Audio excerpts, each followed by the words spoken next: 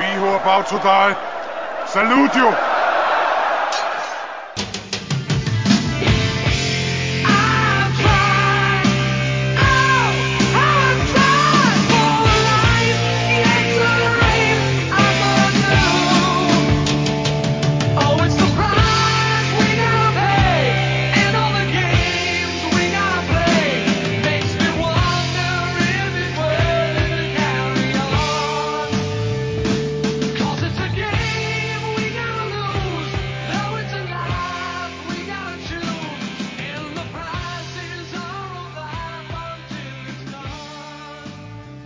Well, I hope we remember how to do this. Hey, how's it going, everybody? This is Chris and Chris, and it's it's Monday. It's Moratory Monday. Or more, it's been so long I forgot how to say it right or wrong. I think we skipped a Monday or two somewhere along the lines here, Sheehan. I don't know about you. Monday kind of just fell off the calendar. I didn't know if it was even a thing anymore. In this new decade, I thought we were doing without them. So I didn't know where that left us, but I found the right calendar, so we are back at it. We'll just consider this season 2. So there you go. Why not? We can definitely consider this the next season, especially since we did leave off on quite a cliffhanger, which is what television shows and all sorts of shows tend to do before they end a season. So we can just we can play it off like that. But before we get started though, just a little bit of transparency. Before I started podcasting, I would always kind of shake my head in disbelief anytime I'd hear one of my favorite shows, or even just one of the shows that I listened to, whether or not they were my favorite doesn't really matter. But anytime I'd hear a host of a podcast say that the dreaded, quote, life got in the way. And I always shook my head at that, and I rolled my eyes, and I'm like, oh, you're being lazy, you're making excuses. And I promised I'd never do that. And for almost 4 years, I was able to hold true to that. But here we are. Life got in the way.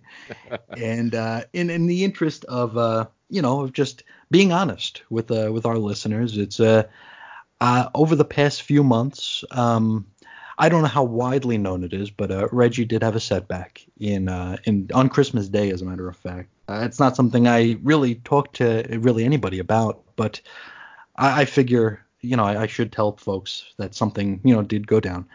And after that, I really kind of just lost my passion for this. And every time I felt like the passion was coming back, I'd kind of get, for a lack of a better term, I'd get kicked in the confidence where, it's like you get tired of the sound of your own voice sometimes. You get like just really just stuck in your own head, and you start thinking like, what's the point? And, I do apologize if anybody was looking forward to the programs on this channel, and I just haven't delivered. And if I've let you down, I do apologize. But, it happens sometimes, I guess. I think what's important, Chris, is that we are back. Yes. And by golly gosh, if the world needs anything, it's some great podcasting content. So if you're home, you're chilling, hopefully relaxing, staying safe, plug those earphones in. We are ready to rock you a brand new episode of Moratory Mondays. And what better time than during the Armageddon, Chris? It's it's volcanoes, it's earthquakes, dogs sleeping with cats. Dogs, yep. It's mass hysteria. But we're here, by God. And guess what, man? I'm glad to hear you finally back on the old airwaves, sir, because I missed you as well. I appreciate it. Thank you very, very much here. It's something we say all too often off the air, but creating content can be very, very lonely. And it can be, yes. And from time to time, it can be very unrewarding and or unsatisfying, I suppose might be a better term for it. But sometimes you just need to get over yourself and push forward, and that's what I intend to do here. And I'm happy that you haven't abandoned me, listeners and co-hosts. So why don't we just hop into? We used to have this thing where we had actual recruits that were part of the show, and believe it or not, their adventures have continued during our absence. How about you catch us all up to speed on where these folks are at? So we are back. We are back with our recruits, and we have not forgot you. Absolutely not. So basically, we're going to dive right in. We're going to dive in exactly where we left off. So we last left our fellow recruits, Force Field and Flash Forward. They are on the runs, and by God, they're in the very bowels of the Morituri headquarters, and they're fleeing from a horde whose impromptu attack on the facility has basically cost the team its first casualty. Actually, as Lockshot apparently fell in the heat of battle protecting his friends. So just so they could escape safely down the elevator shaft to freedom, he put his life on the line, Sheehan. And by God, it appears that Lockshot has left us, our first casualty. But anyway, our other recruits they're hiding in a dumpster because they don't want no part of the whole death situation. So while inside the dumpster, they made a little discovery. There was some laboratory hazardous waste inside the disposal dumpster containing exactly what appears to be a cure to the Morituri process. Imagine that. Yes.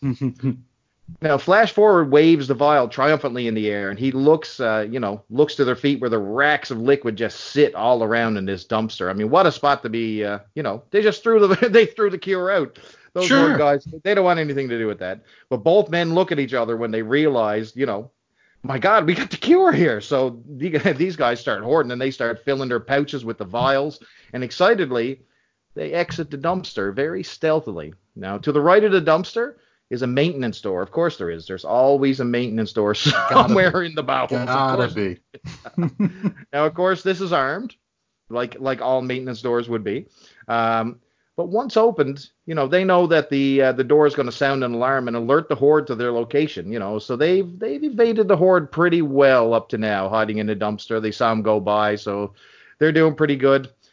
But anyway, once the door opens, Force Field actually creates a soundproof barrier around both men and shoulders the door open to the outside. The men see the facility is completely surrounded by horde vehicles, one of which is unattended. So both men commandeer a waste disposal vehicle from the receiving bay. Now, once inside, Force Field, still using those protective barriers, right over the top of the vehicle, and they start down the road. They jump into the machine and break through the side of the receiving bay door and to the outside almost undetected. Now, the burst has shattered one of the cure vials in Flash Forward's pocket. Now, that actually, you'd think that would be great. Hey, I'm instantly cured. However, it starts pooling around his leg and burning through the seat and his leg. Now, panic starts to set in, and Flash Forward's body actually begins to shudder, almost in like a seizure-like thing, as the effects of the Morituri process takes over Force Field. Force Field, who is driving, knows what is happening as the liquid begins to cause like this smoky haze. You can imagine now someone burning next to you. They're like crispy bacon. What's happening Oh, here? sure. Inside the vehicle as they barrel down the road to freedom. Now, just imagine, you guys are free. You just escaped a facility and possibly, getting killed by horde invaders. And all of a sudden, your friend starts to light up like a candle beside you. So he knows that his friend can't stay in the vehicle. So with Flash Forward melting before his eyes in the passenger seat, Force Field actually releases the protective barrier around the vehicle, places it over his friend as to contain, what's going on with him, his burning, opens the passenger door, and actually kicks his friend out the side door. And he struggles to reach to grab the door to close it frantically as he continues on down the road. Now, in the rear view, he can see his friend just completely combust, with the Morituri process. However, he's still inside his protective barrier. He looks while he's trying to drive down the road as he's trying to clip the seatbelt back in, and he's trying to secure the vials, which are just clanging against each other. And, he's just seen what these damn things can do. So if these are a cure, boy, did it not work on his good friend here. No. Anyway, as he's driving down the road, he's distracted, and suddenly a figure literally climbs out of the shadows from the woods, and he slams on the brakes, literally skidding sideways down the road, just trying to avoid a collision, and still checking on his vials, which are clanging next to him. And all of a sudden, he sees someone who's a little bit too familiar. By God, it's Lockshot, and he's in some bad shape, boy. He's banged up, and he looks He looks into the passenger vehicle window, and he's relieved to see his friend. And with a battered smile, he goes, "Hey, man, can you spare a lift?" So Forcefield motions to the burned passenger side and opens the door, and the men jump back in the vehicle and escape down the familiar path through the woods. And that is our update. So even though, we got to see Lockshot, he survived, we lost one for certain this time. So flash forward, it's been nice knowing you, brother. It has been. Vaya con Dios, my friend. And if we had Boys to Men here now, they would sing End of the Road, but they're not. So there you go. Do we at least have like Sarah McLachlan to sing "You'll Remember Him"? Do you know that every single time, like, you have a memorial, like they play Sarah McLachlan? I wonder, does she make money? Does she make money off of that every single time? I think Sarah McLachlan is Canadian, so I'm Canadian too. So I'm going to speak to Sarah McLachlan. Sarah McLachlan, if you make money off of everybody that dies, number one, shame on you, and self high five on top of that as well. Good for you, darling. She could be on the soundtrack for Strikeforce Morituri for sure. I kind of like Twisted Sister, but yes. If that one runs dry, Sarah's always there. It's funny, talking about the Twisted Sister song. I don't know if you've ever watched the program Superstore. Indeed I do. Okay. Brother, so you are familiar. I have lived Superstore. I was going to say, this is very, very relevant to your life. So 14 and a half years at a company that is extremely similar, and I will not name them. Superstore. There you go. Well, that might be a spin-off show we could do, because me and the wife have been absolutely loving that show. And every so often they do like a little, like an interspersed bit where they show like a customer doing something weird or gross or something, like taking a bite out of a candle or something. And they always play like the elevator music versions of songs during this, like you'd hear in like a stereotypical store. And one of them was the Price from Twisted Sister. Hold on here. Do we have rights over that song right now, or is that still like in limbo and like Dee Snider's waiting to snap the door on us one day? I don't know. He might. Who knows? But I couldn't believe it, because I heard that out of just like the corner of my ear, and I'm like I thought maybe I accidentally hit play on my phone or something, and I was starting up the show, and it was like, no, wow, that's actually on Superstore right now. They're playing the Price. That show, listen, if any of you listeners out here have ever worked in retail, I mean, if you worked in it for a long time, has so many built-in quirks, and you work with some weirdos over time. And let me tell you, over the course of my 14 years in one particular company, I have met the best, the worst, and the most interesting Cantina Star Wars scene crew of people you have ever seen in your life. And maybe one day, I think that Retail Stories may be a fantastic podcast, Chris. I don't know. If any of our listeners will want to hear that one day, I think we should definitely light that one up.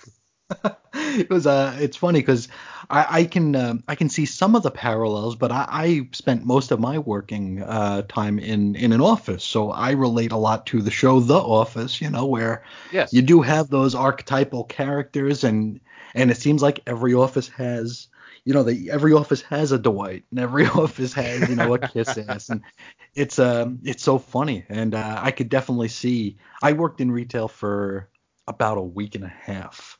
That's enough, bro.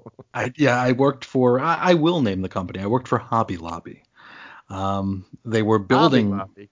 Yes. Explain. I'm Canadian. I do not know what Hobby Lobby is. Okay. Well, they are a store that's perhaps most notorious for the fact that they're closed every Sunday, because for families of faith and for family time and stuff like that. But they've also made some I haven't looked into these remarks, but I've heard that they've made disparaging remarks about people they don't agree with, and kind of the Chick-fil-A sort of thing. Goddamn. But there you go. But it was 2012, and I was at a point where I was using like the same coffee filter for like 2 weeks in order to have a cup of coffee in the morning, because I was that broke. And And I remember I stood online for probably 4 or 5 hours to get an interview at this at a different Hobby Lobby because the Hobby Lobby I would be working at wasn't built yet. So I get in, I sit down in front of the guy, and he's like, he looks me up and down. He goes, okay. He goes, how's your back? I'm like my back's fine. He's like, okay, you start next week. I'm like, wow, okay, cool. Yes. He just wanted me there for the build, and as soon as the store was opened and functioning, I got sent away. Classic. I would love to say that I've never done that before, but I would be a damn liar. So, how's your back and how's your heart there, guy? Oh, you're good? Your heart is not too bad? You're hired. Can you walk quick? Can you walk? So Okay. you've only had one stroke and you still have one leg? You're good. You're good enough. You can use both arms, right? Okay. You can carry a box and a plant. Oh man, I can't. This podcast is rolling through my head. Make it so, faithful listeners. I think we'll have to make that happen. But first, we have assembled here for another reason all together here, and that is to discuss issue 12 of Strike Force Morituri. Turi? Turi. I think it's Turi. It's been a long time since I've said it. Turi. And, the first thing about this issue is it has a lousy cover. Now, this is a cover that, some of those comics you have in your collection, and you just know the cover. Like, it's one of those books that seems to be everywhere. It's on the floor. It's in the middle of your collection. Yep. It's in the bathroom. It's one of those books that just occupies time and space. Well, for this one, for all my Strike Force Morituri collection, it's always been this one. This is the literal dish rag and toilet paper of my comic collection. It's always there, but it's actually a really good, really, really strong issue. So I'm excited to get started. But this cover, it's basically a white background, so there's really no background. This is a Liefeldian background, I guess we can call it. And they have their feet. They do have feet. We've got Aileen pouncing on Lewis, but not in that way. Don't be perverted about it. Now the word poor Louis. Poor Louis. Now the word traitor followed by a question mark is prominently placed in the caption above the picture. And there's a Hordean all bound up in the bottom right corner of the cover. It looks very like slipshod, very incomplete. Like it's like it's a last minute race to the finishing line type of cover here. Yeah. With color forms, it's like they did it with color forms. It's like we'll fit this here. Well, where's the table go? I don't know. Where do we fit a table? Forget the table. Screw the table. But, have you ever used Presto Magic? No. Okay, so you have color forms. So you're talking about color forms where you just is Presto Magic the ones that shrink? No, those are Shrinky Dinks. So Presto Magic is basically you get a scene. So it might be like a city or something like that, okay? And you get a transfer sheet and like a plastic pen. And basically the sheet of transfers is like heroes posed in different things. And you basically scrape the little transfer sheet and your character appears in whatever position you want to put him on the little sheet. Presto Magic. Check it out. Yeah, it's Presto Magix. It ends with an X. Magix. I'm looking at it now. Yeah, I see a scene with the Hulk fighting Juggernaut. You got it. Looks like it's probably somewhere out of like maybe the late 70s? Yeah, early 80s? Well, maybe they were. Maybe our stores were still carrying that crap here in the 80s, but I had a bunch of them. But yeah, this cover looks exactly like a Presto Magix cover. So see here, they were originally made by the Papermate division of Gillette from 1975 to 1978. How about that? And they had all kinds of licenses. They had the Marvel Popeye, license, Zorro, Star Mighty Wars, Mouse, you name it. G.I. Joe, Yogi Bear, WWF. Wow. Yes, sir. Oh, yeah, brother. Gonna have to snap into that sometime soon. But yes, this cover, all that to say, this cover looks very, very slipshod and oddly put together. But one of the things about the cover that I will say is that it bears the word traitor. So anyone who's listening along, Louis, one of the Morituri, is basically the traitor of this entire book. So it's true. Just for a little backdrop, if you don't understand the context of why someone's called a traitor, Louis was in contact with one of the Horde via his VCOM, which is a little, basically Skype. Yeah, PDA with some Skype access there. And they offered him the cure in return for basically moving his friends into position, and that's basically what he did. So he basically delivered his friends, the Morituri, right into the heart of Hordeville for on a silver platter. On a silver platter for the cure. So hence the term traitor. Absolutely. Now we open the issue, and we find ourselves inside the B deck of the Hordian spacecraft that we left our heroes on last time. We can see here that the Emersons, that be Harold's parents. Harold was Viking. He died quite a while ago. Now we see them talking about just how freaked out they are about everything that's gone on. In a really annoying bit, Harold's parents refer to one another as mother and father. And I mean, we all have our fetishes, but this is a little off-putting. That always kind of creeps me out. Anytime you'd see like an old-timey couple be like, "What do you want to do tonight, mother?" "Oh, I don't know, father." Oh, do you know that my dad, Mr. Now don't laugh at his name because he does have fists of steel. Mr. Burley Bailey. That is his name. That's his name, double B, like Arn Anderson. He calls my mom mother all the time. "Come on, mother, really? Let's leave. Let's go, mother." So this really translates well to the Bailey family, I would say. But boy, do pet names suck. I mean, look at the ones in 2020, man. I mean, what do we got here? We got Boo, we got Bay, we got My Ride or Die. Oh my God, I want to puke. He's gonna puke. Oh my God, he's gonna. So, do you have any pet names for your significant other? Any that you'd care to share anyway? I think it's just the common terms. Hey, babe, that type of thing. Nothing out of whack. My wife is actually named Roxanne, so okay. maybe Roxy, or I might call her Rosie, and that just irritates her. But I do that for fun. Come on, Rosie.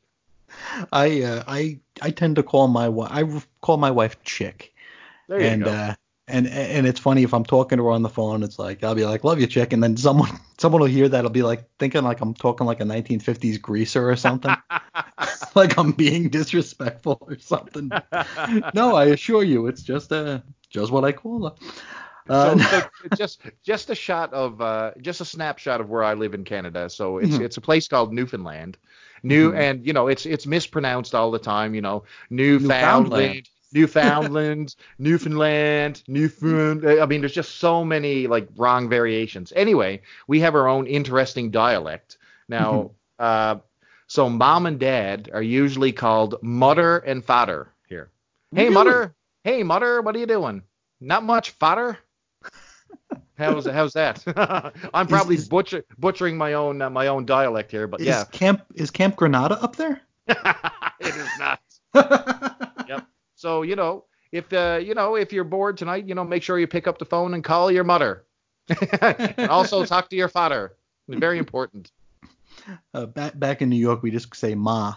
Ma. Ma. Hey, ma. Pop. Yeah. But we have mother and father. They hear the Morituri arguing amongst themselves, and they decide to check out what all the hubbub's about.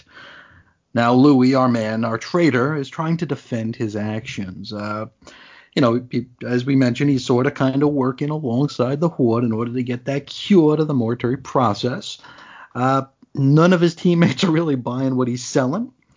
But even if they did believe him, at the very least, Louis has really, really, really put a hurting on Strikeforce Morituri's reputation among the citizens of Earth. I mean, he makes the entire team here look like they're traitors to the cause that they were built for. So it's not a lot of forethought here. It was just a lot of survivability and not much else from our man Louis. Exactly. Now, the team stops arguing when they notice that Harold's folks have entered the scene. After some terse and tense introductions, we get Harold's father, whose name is Justin. He just goes nuts. He starts lashing out at the team because they killed his son. So the Morituri, they always end up taking the brunt for all this stuff, because everything. Yeah. They take, when normal commoners. I mean, we saw a couple issues back where, say a father who lost his son, of course, blamed the Morituri. Now we have these idiots, the Emersons, and I mean they are the prototypical, probably a little bit upper class, sure. high rolling. Vacationers, basically. Socialites, like. Yeah. And they're really, really, upper crust type people. So they're going to give it to these Morituri. How dare they kill their son?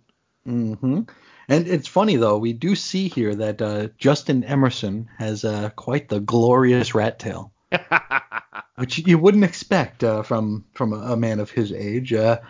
Which makes me wonder if Harold's weird front hair braid thing was maybe like a reverse tribute to his father. It was like he put on his wig backwards.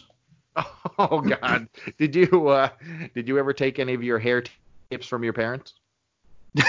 No, I did not. There you go. No, Mrs. Emerson tries to calm Justin down by calling him father, to which he responds, "I'm not a father anymore." Which I guess that's why they were calling each other mother and father, just to get to that one line. Now he demands that the team return them to Earth at once. Now Louis pleads with them. He tries to explain how much they all loved Harold. This was not, they had nothing to do with his death. They all loved him like a brother, and it's really, really too bad what happened to him. They all sympathize, empathize, and all that eyes. Yep.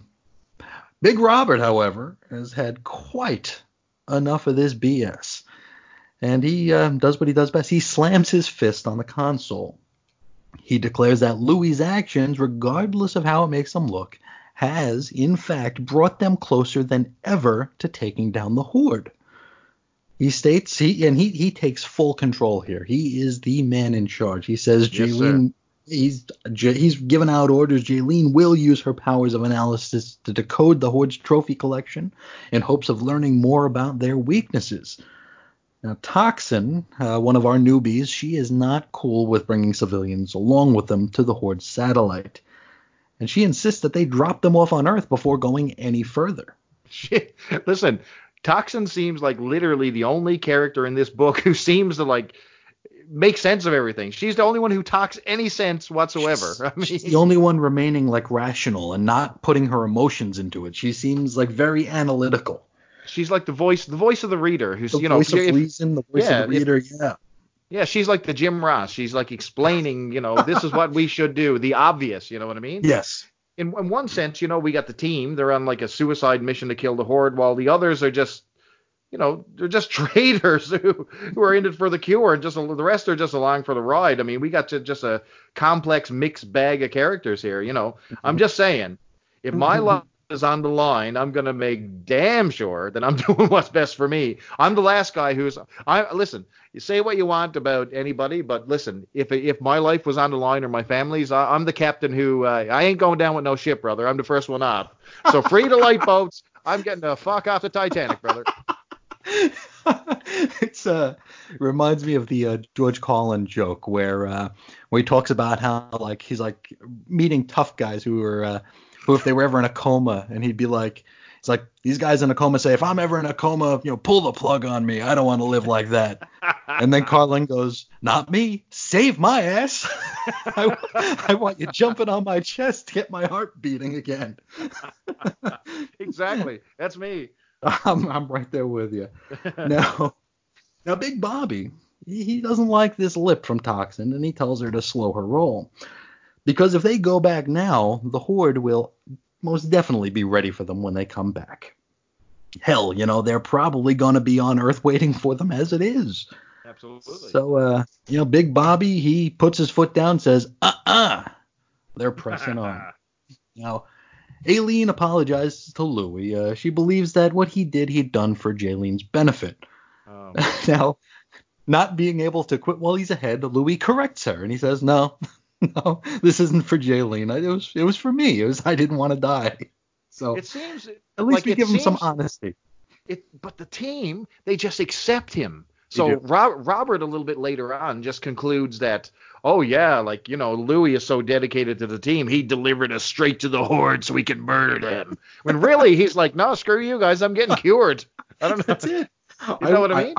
I want the cure. That's it. Give me the inoculation. That's all I'm here for. And Louis is sort of trying to be, he's like, no, like, I'm sort of really doing it for me. And like the team doesn't care, so he just goes, you know what, fuck it. Yeah, I'm a hero.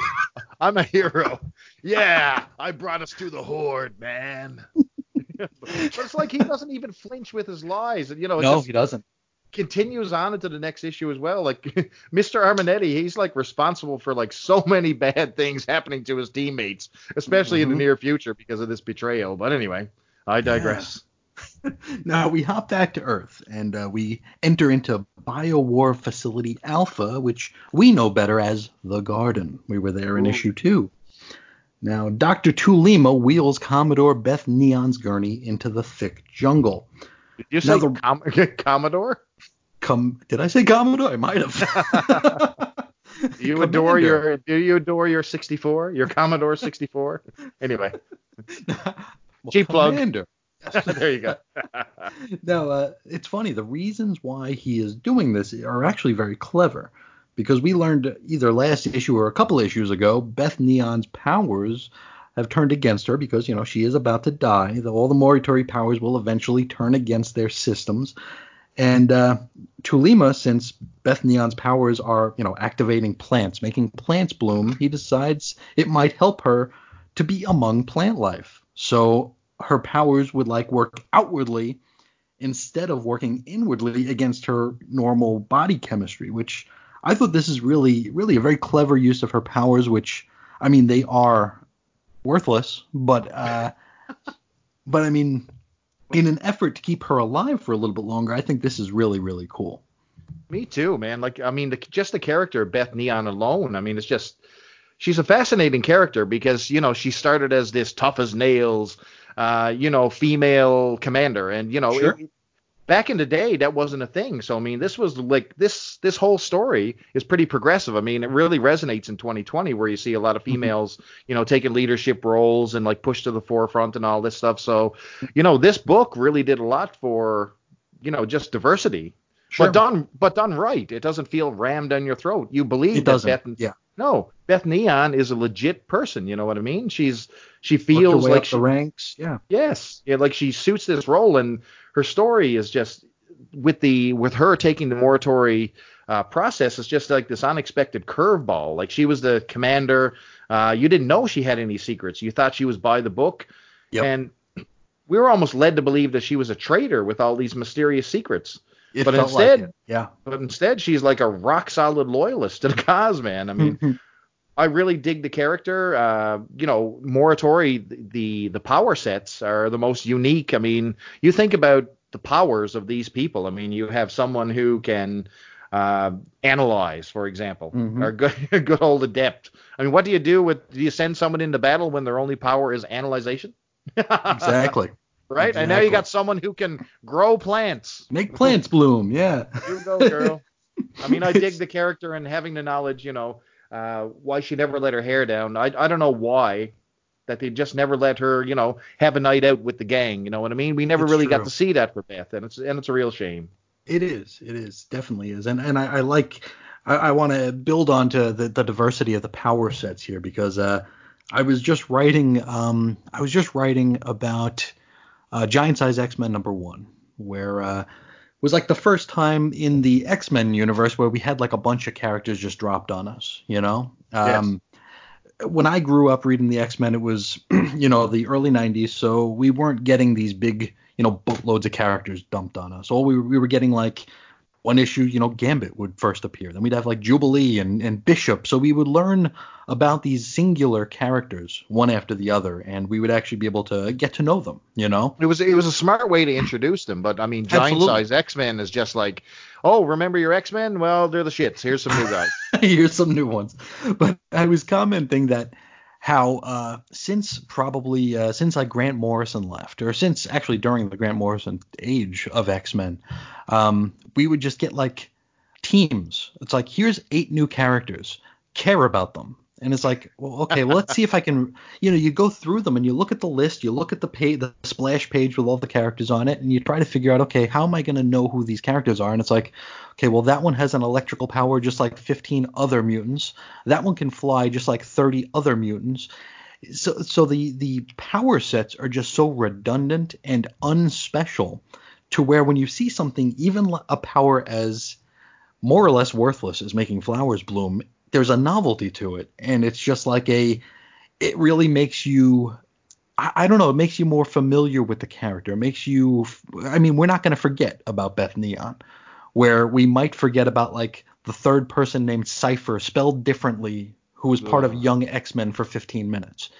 I just think that This is I just love the way that they do this, where it can be a power that isn't usable. It isn't, and it's not even like a Jaylene power where, we do see how powerful Jaylene's adaptation skill is and how they can use it for their benefit, where I can't think of a single way where, I mean, unless the Horde has allergies and Beth Neon blooms just the right flowers to trigger their allergies, I can't see any kind of really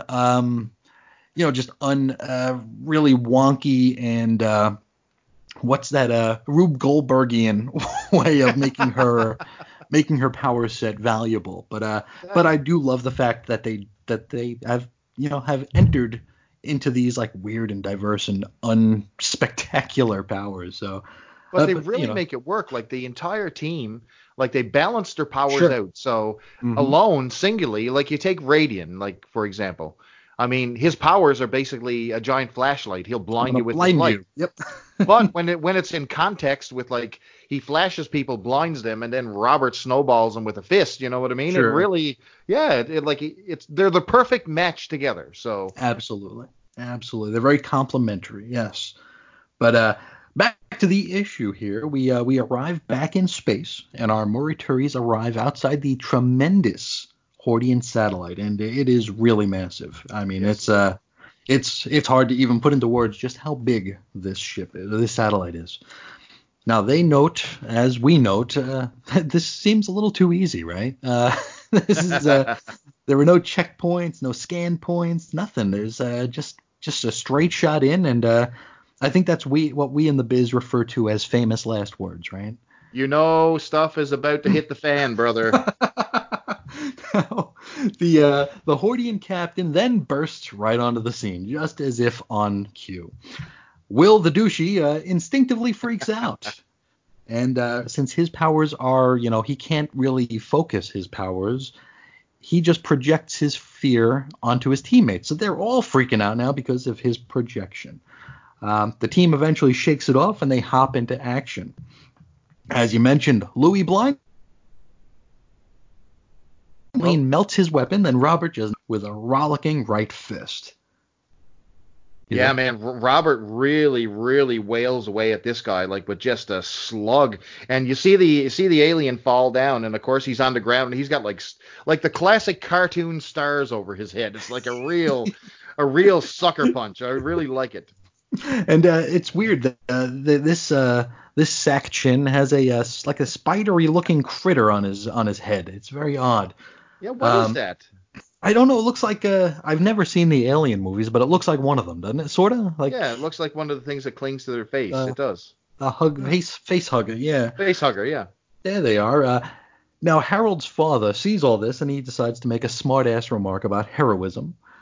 Robert thankfully shrugs it off. Now Harold's father. I want to talk about Harold's father's wardrobe here. So he's wearing like a black Hawaiian shirt with very snug, like bright red neon shorts.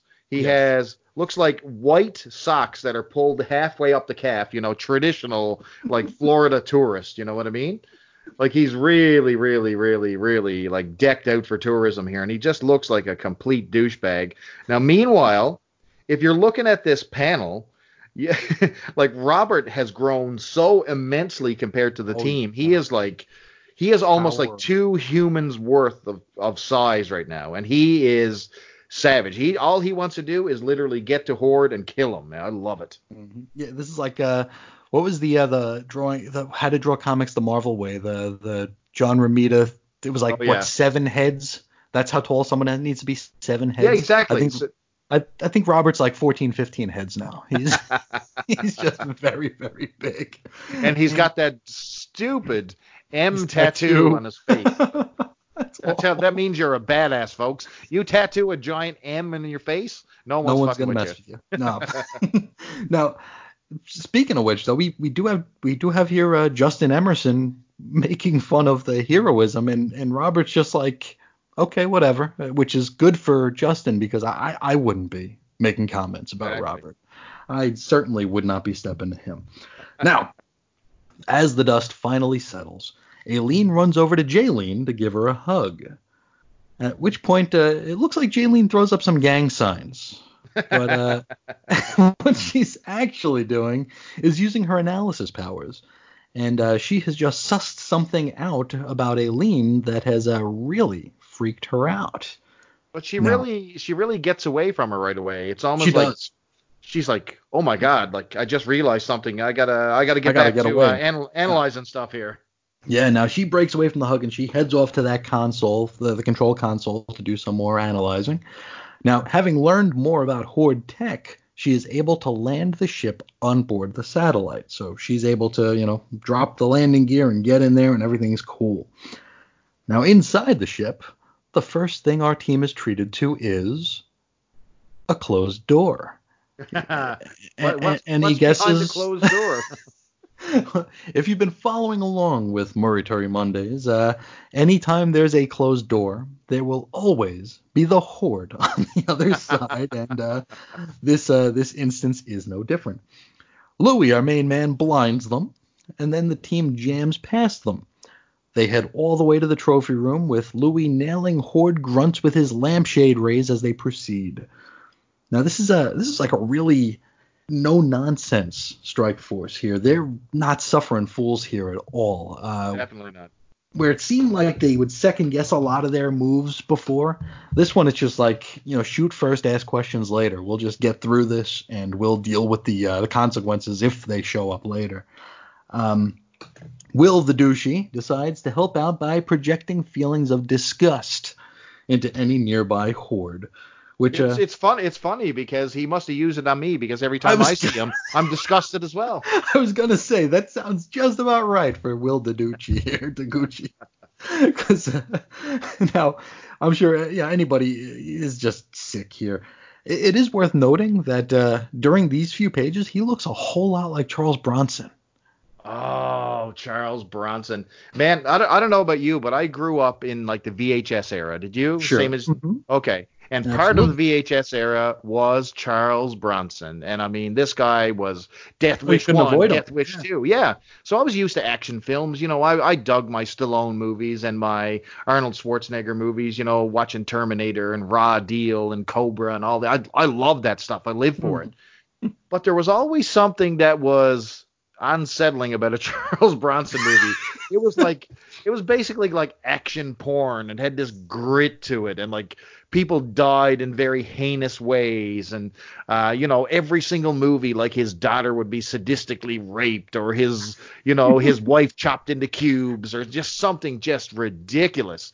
And there was one I remember, and it was called 12 to Midnight, and it starred Charles Bronson, and he was tracking this serial killer. Now, in sometimes like the hero in these action movies, like they would get these big elaborate revenges, where they would track down the villain and, finally get their comeuppance and all that stuff. But Bronson was just brutal. So right at the end, he finally catches this serial killer guy, and he's completely naked out in the street, and he's basically mocking the fact that Bronson can't kill him, and he's going to says that he was going to kill, keep on killing again, right? So guess how the movie ends? Charles Bronson picks up his gun, and he goes, "Oh, no, you won't." That's it. Just like that. How do you like them apples? And that's how he finishes off the guy from 12 to Midnight. There you go. Crazy. Okay, good. So there's a scene here when they go to the behind the doors. They actually go to there's a scene where there's this giant collection of famous sci-fi stuff, and I don't know if you've seen this panel.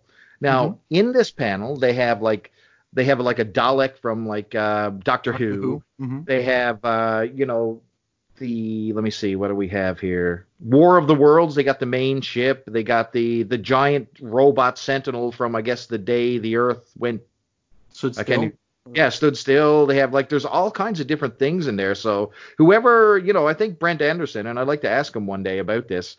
He obviously, this guy has a real eye for sci-fi, because I mean, he's really tossing a lot of stuff in the background here, which is kind of cool. Sure.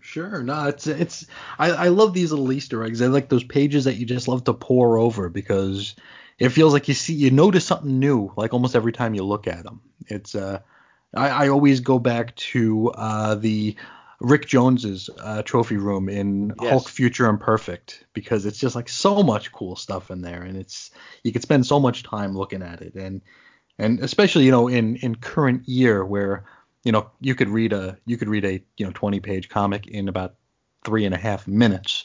Oh, you're not joking. You are not joking. And you could read like a six issue arc, and it's only half of an Avengers conversation. So it's like this sort of thing is really cool, where it's something that actually stops you in your tracks, and you need to like pore over it. But we are in the trophy room, and Aileen uses her melty powers to grant the team access. Robert, he is still in command of this team, and he starts handing out orders. Ruth, Pilar, and Louis will accompany him and keep the Horde occupied while Jaylene does her thing. Yeah, and you know what? We're finally seeing Robert fully assume leadership. So the growth of Robert as a character is an interesting. It is. If you followed it from issue 1, you saw Robert as this young naive fresh-faced kid. Yeah, absolutely. He depended on others for leadership and all that stuff. He was a follower.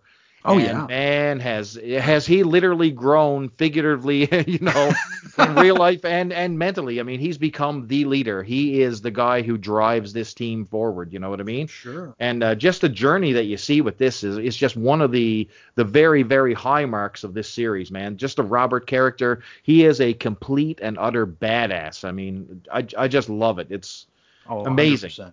He's definitely one of the undisputed top dogs of this team on Morituri, man. Love Absolutely. It. Yeah, because I'm remembering, like, I think it was the second issue that started with like Harold like dictating his memoirs into his VCOM or whatever, and like Robert was kind of just like like a sidekick, and he's like, okay, so what do we do now? What do we do next? What are we gonna do here? And that is the worm on that has definitely turned here. Robert is just kicking ass and taking names, but now. We have Will Deguchi here. Robert tells him, you will guard the Emersons and Jaylene, because Emersons are still with them, of course. Aileen, whose name didn't come up, she volunteers to help guard Jaylene too, but Jaylene pleads with her to go, which confuses me a little bit. And we'll get into that in just a minute. Aileen's confused, and Jaylene gets all, how could you? And, well, how could Aileen what, you might be asking? And to answer that question, we go back to that hug from a few pages before. When they hugged and Jaylene's analytical powers kicked in, she was able to deduce that Aileen is pregnant. Papa, don't preach. I'm in trouble deep. Papa. Oh, sorry. Where's Danny Aiello when we need him? Oh boy, the whole, the children at a wedlock. I mean, that was high crime. In the 1980s, brother, I guarantee you. Yeah, I mean, the team, she must have gotten around on those late night vid calls. I don't know who's responsible for this, but good old Jaylene is there to Bible thumper right on cue. I guarantee you. I completely. But go ahead. Well, I was going to say, what's interesting about this is if Aileen is with child, why would Jaylene want Aileen to go with the other guys to help fight the Horde? Right? Maybe she's doing the Lord's work for her. It's like she'd be safer in that room guarding, but she's like, no, you need to go fight. Well, I completely forgot about this reveal. I just thought it was leading somewhere else. I didn't know what the reveal was going to be, and I completely forgot about it. I remember it happened back in the day, but it just left my memory banks. I just like how right away it's pointed out that it's not Harold's. I think his father just wants Harold to be a stud, but the boy was interested more in his comic book than he was the ladies. Last Stand of the Black Watch. Yeah. I always thought that Harold was going to end up with Beth Neon. I don't know what it was, but I always thought there was just sort of a combative relationship between the two, and Harold bashed the crap out of her in one of the issues. I just thought, I just thought that spoke love. You know what I mean? You choke me, I'll love you. That type of thing. But I'm looking here. You put a note on the script here, and I agree with you 100%. I don't remember there being a romantic interlude with Aileen and Harold, and I don't know why they would instinctively think that this is Harold's kid. It's very strange. It is, and the only time you've really seen them together, like alone behind the scenes, like she would always come to get Harold for like a group meeting or just check in on him. And he was always like in his bed, mysteriously under the covers with his book, the Last Stand of the Black Watch comic, doing God knows what with it. I don't know. But, it's just interesting. Yeah, because she went to get him the very first issue when they brought him in to show him like the film reel on the Black Watch. Yes. I believe. Yeah. That's correct. Now we have Aileen. She's standing there dumbfounded. She does not know how to react. And Harold's father goes into another one of his legendary rants. And as he does so, his rat tail is flowing like a mofo. This is here's his exact words. That does it. Hillary, we're going, and we're taking this ship back to Earth, you see? Leave these kamikazes to their work. And she says, Justin, you wouldn't. Why not? Their only intent is killing and dying. See? So they're gonna leave on the ship and leave the Murray Turry here to die. So that's a heck of a guy. We jump back to Earth briefly for Kimmo and Beth, where they share what might just be their last words to one another. They assure each other that they did all that they did for the right reasons, and that they actually cared about the children that they wittingly sentenced to death. And, I want to make it clear here that this is a much more touching scene than we're making it sound like, but it's actually a very touching scene. So it is, man, and that's one of the things about this book is the emotional resonance you feel with the characters. Sure. We've only known these people for 12 issues. Yeah. And you're instantly connected. Like the writer and the artist, like Anderson has done such a great job of projecting these guys.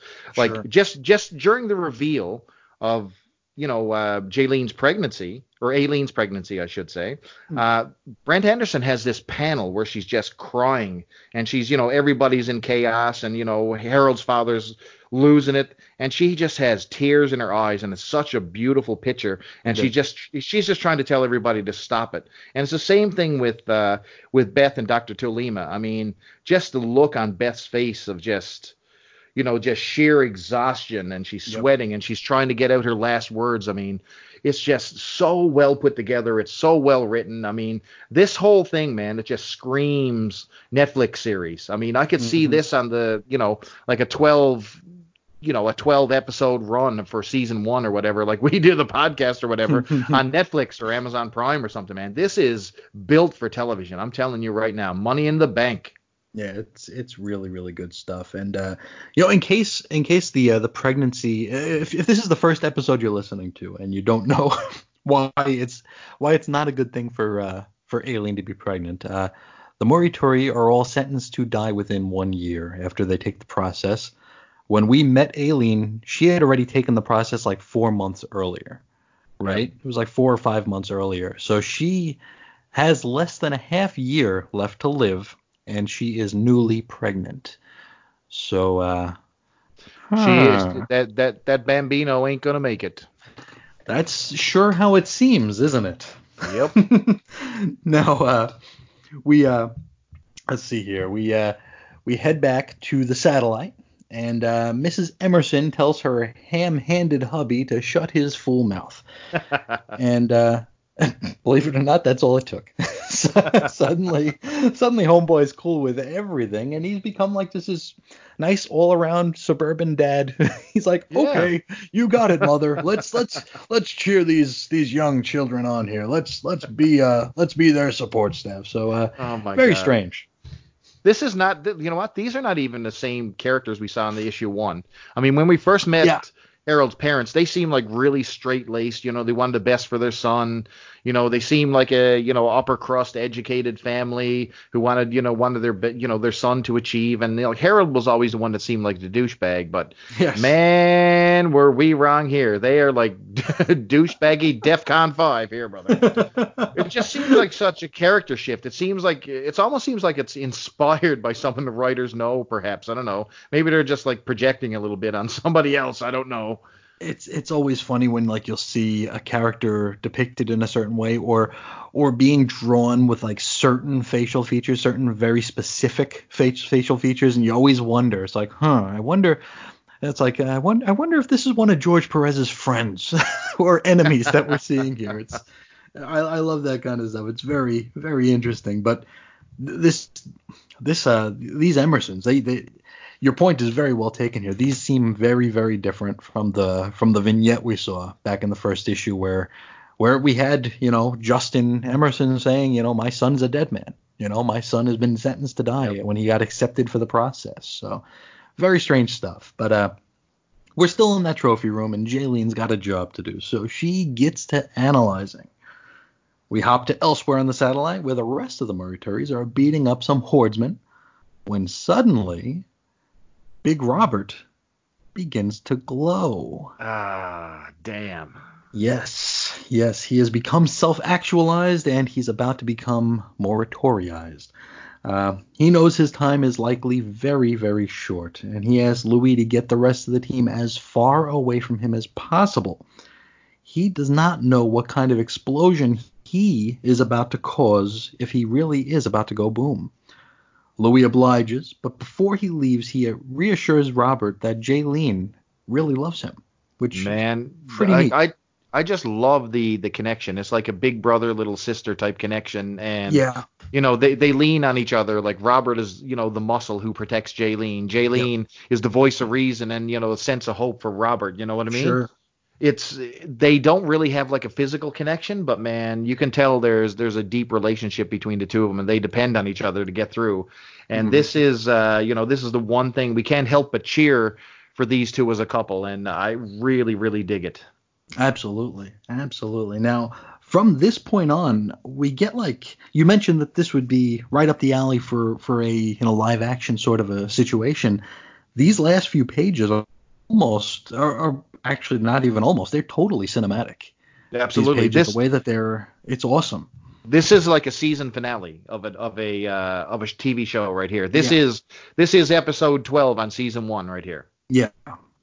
Absolutely. Now we have you know, we're just gonna name the big bits here that happened during this cinematic wave of a scene here. Throughout it, Robert continues to fill with glowing energy. Jaylene, back in the trophy room, continues to analyze the trophies. Aileen continues to cry. Louis checks in, and Jaylene hands him a doohickey to take back with them on the ship. We jump back to Earth for a minute. Kimo Tulima is holding Beth Neon's hand in his, and they tell each other that they care. They're reassuring each other that what they did. You know, this is just a continuation of their last conversation, that they did what they did to these innocent children for the right reasons. Especially if these are Beth's last words and last breaths, she really needs to be at peace with what she did on Earth. And this is a lot of that. We head back to the satellite where Louis is herding the team into the escape ship, and he engages the warp, but it's like we have a Home Alone situation here. Did he miss someone on the head count? It doesn't look like Jaylene is with them. And then, boom. Man, what an end scene this is. So just to describe the last page of this book, it is one of the best, most laid out. It's almost like envision. Let me see. Let me see. Well, how would you describe this? Almost like a bullseye, almost like a dartboard, where it's circular, and every circle contains, one of It's our like characters' faith. It is it's like amazing. a web, sorta. It's really it's hard to explain, but it's very, very well done. And right in the epicenter is Beth Neon, and everything flows out throughout the entire thing. Like you see the plants. You get to see the characters with their eyes wide open. You get to see Robert and Jaylene. You know what I mean? Analyzing. It is just such a amazing piece of artwork. I would love to own this panel. I would Sure. love to own this piece of original artwork. It is absolutely fantastic. So Brent Anderson, if you want to give me a Christmas gift, I will take this gladly. That's awesome. I might just ask him one day. I might just go and say, "Hey, Brent, my name's Chris Bailey. I know you don't care who I am, but I want that panel. Thanks, bro." Strike Force Morituri number 12. I think it's page 22. Yeah, you got that anywhere kicking around. But wow, I mean, we were just talking about the Jaylene and Robert relationship, and from the looks of this, we might have just lost both of them. Man, Robert's powers, his whole power is that he's been building, like his energy's been building inside. He's getting bigger.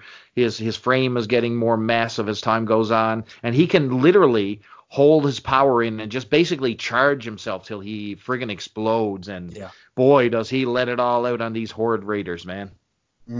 Yeah. So where do we even go from here? I mean, this is it's so crazy because I think when we started we were kicking around the idea for the show last summer, and and I remember we were remembering how we received this story the first time through, and we figured it's like, I think we got 6 good episodes. You know, it's because after the 6th issue, it goes to crap, and the series will go to crap. Oh, indeed it will. When Mr. Mark Bagley joins the ranks, boy. When Peter Gillis leaves, it's gonna be a big dramatic dip in quality. But we thought to ourselves like, we got 6 good episodes in us where we'll have good and just intriguing story and stuff that we're gonna actually look forward to sharing and reading. And I mean, here we are, 12 issues in, and it's still. We only had that 1 week issue with the cats. That 11 out of 12 ain't bad for a comic book. I mean, it's almost unheard of for a comic book. Brent Anderson needed his vacation. That was his week.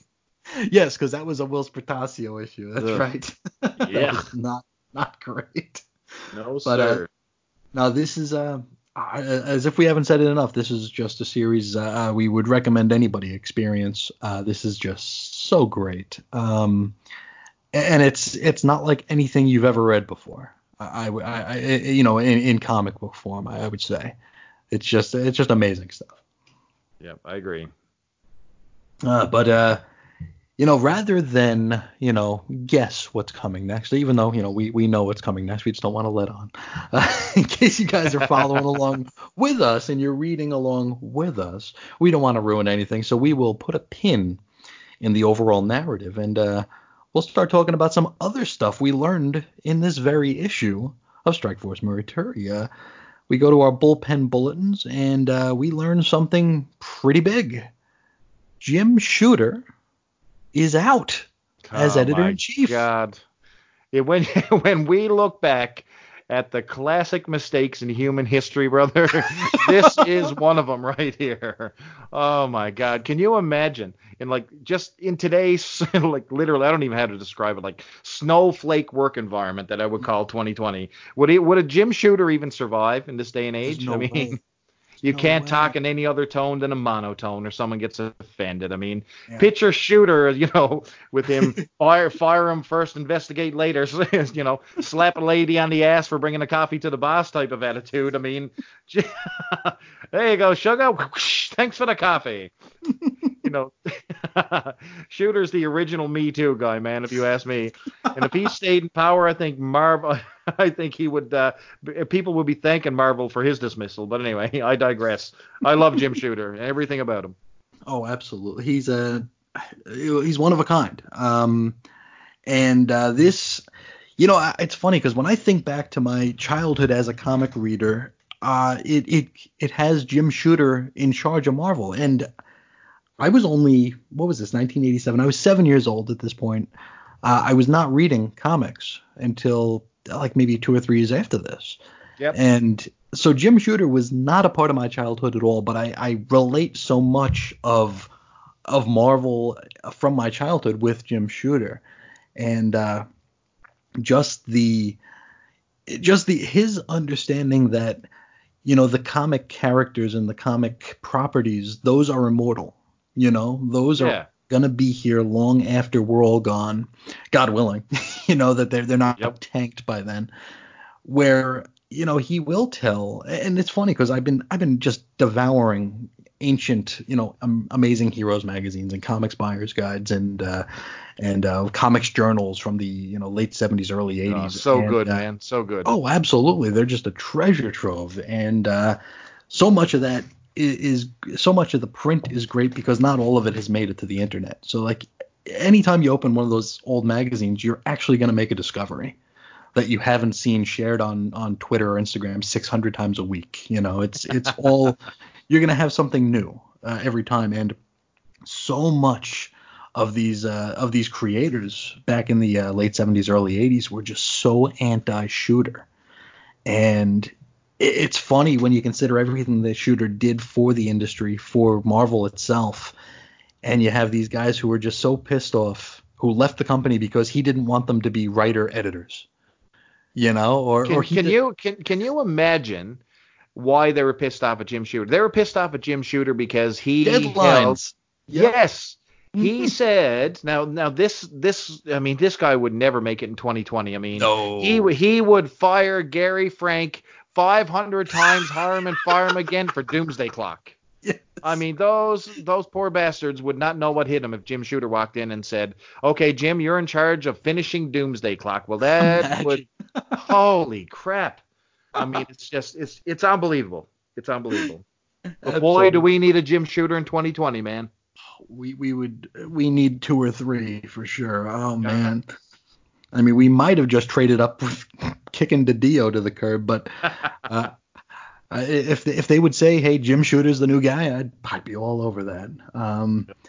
Just the understanding that these characters are what are selling the books, and that they'll be the ones that continue selling the books years later, or just selling the symbol, selling the property, selling the movie, selling the TV show, selling the cartoon, selling the action figure, the lunchbox, all that stuff. These are the characters.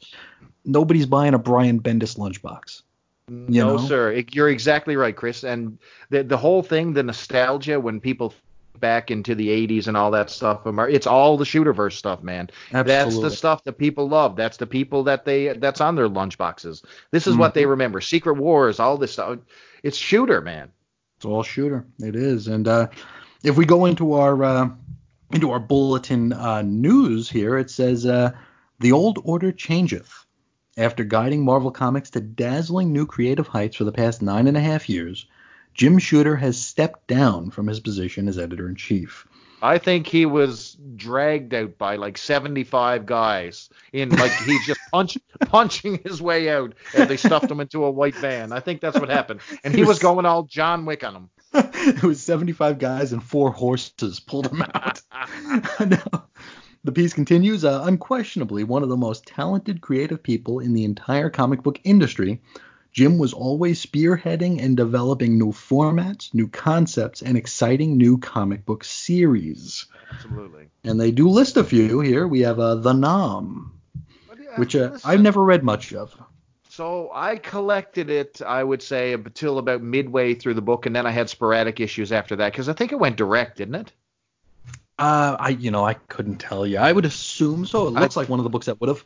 Yeah, I think it did, because it just stopped appearing on my newsstand. So up to that point, it started out as a very serious war book, you know what I mean? Very well researched, like Larry Hama style. Sure. But, man, it just got, I don't know, man. Like, they just started losing touch, and the series became deflated. I guess, there's only so long you can talk about the Vietnam War before the inevitable happens, you know what I mean? And you reach... effect. Yeah,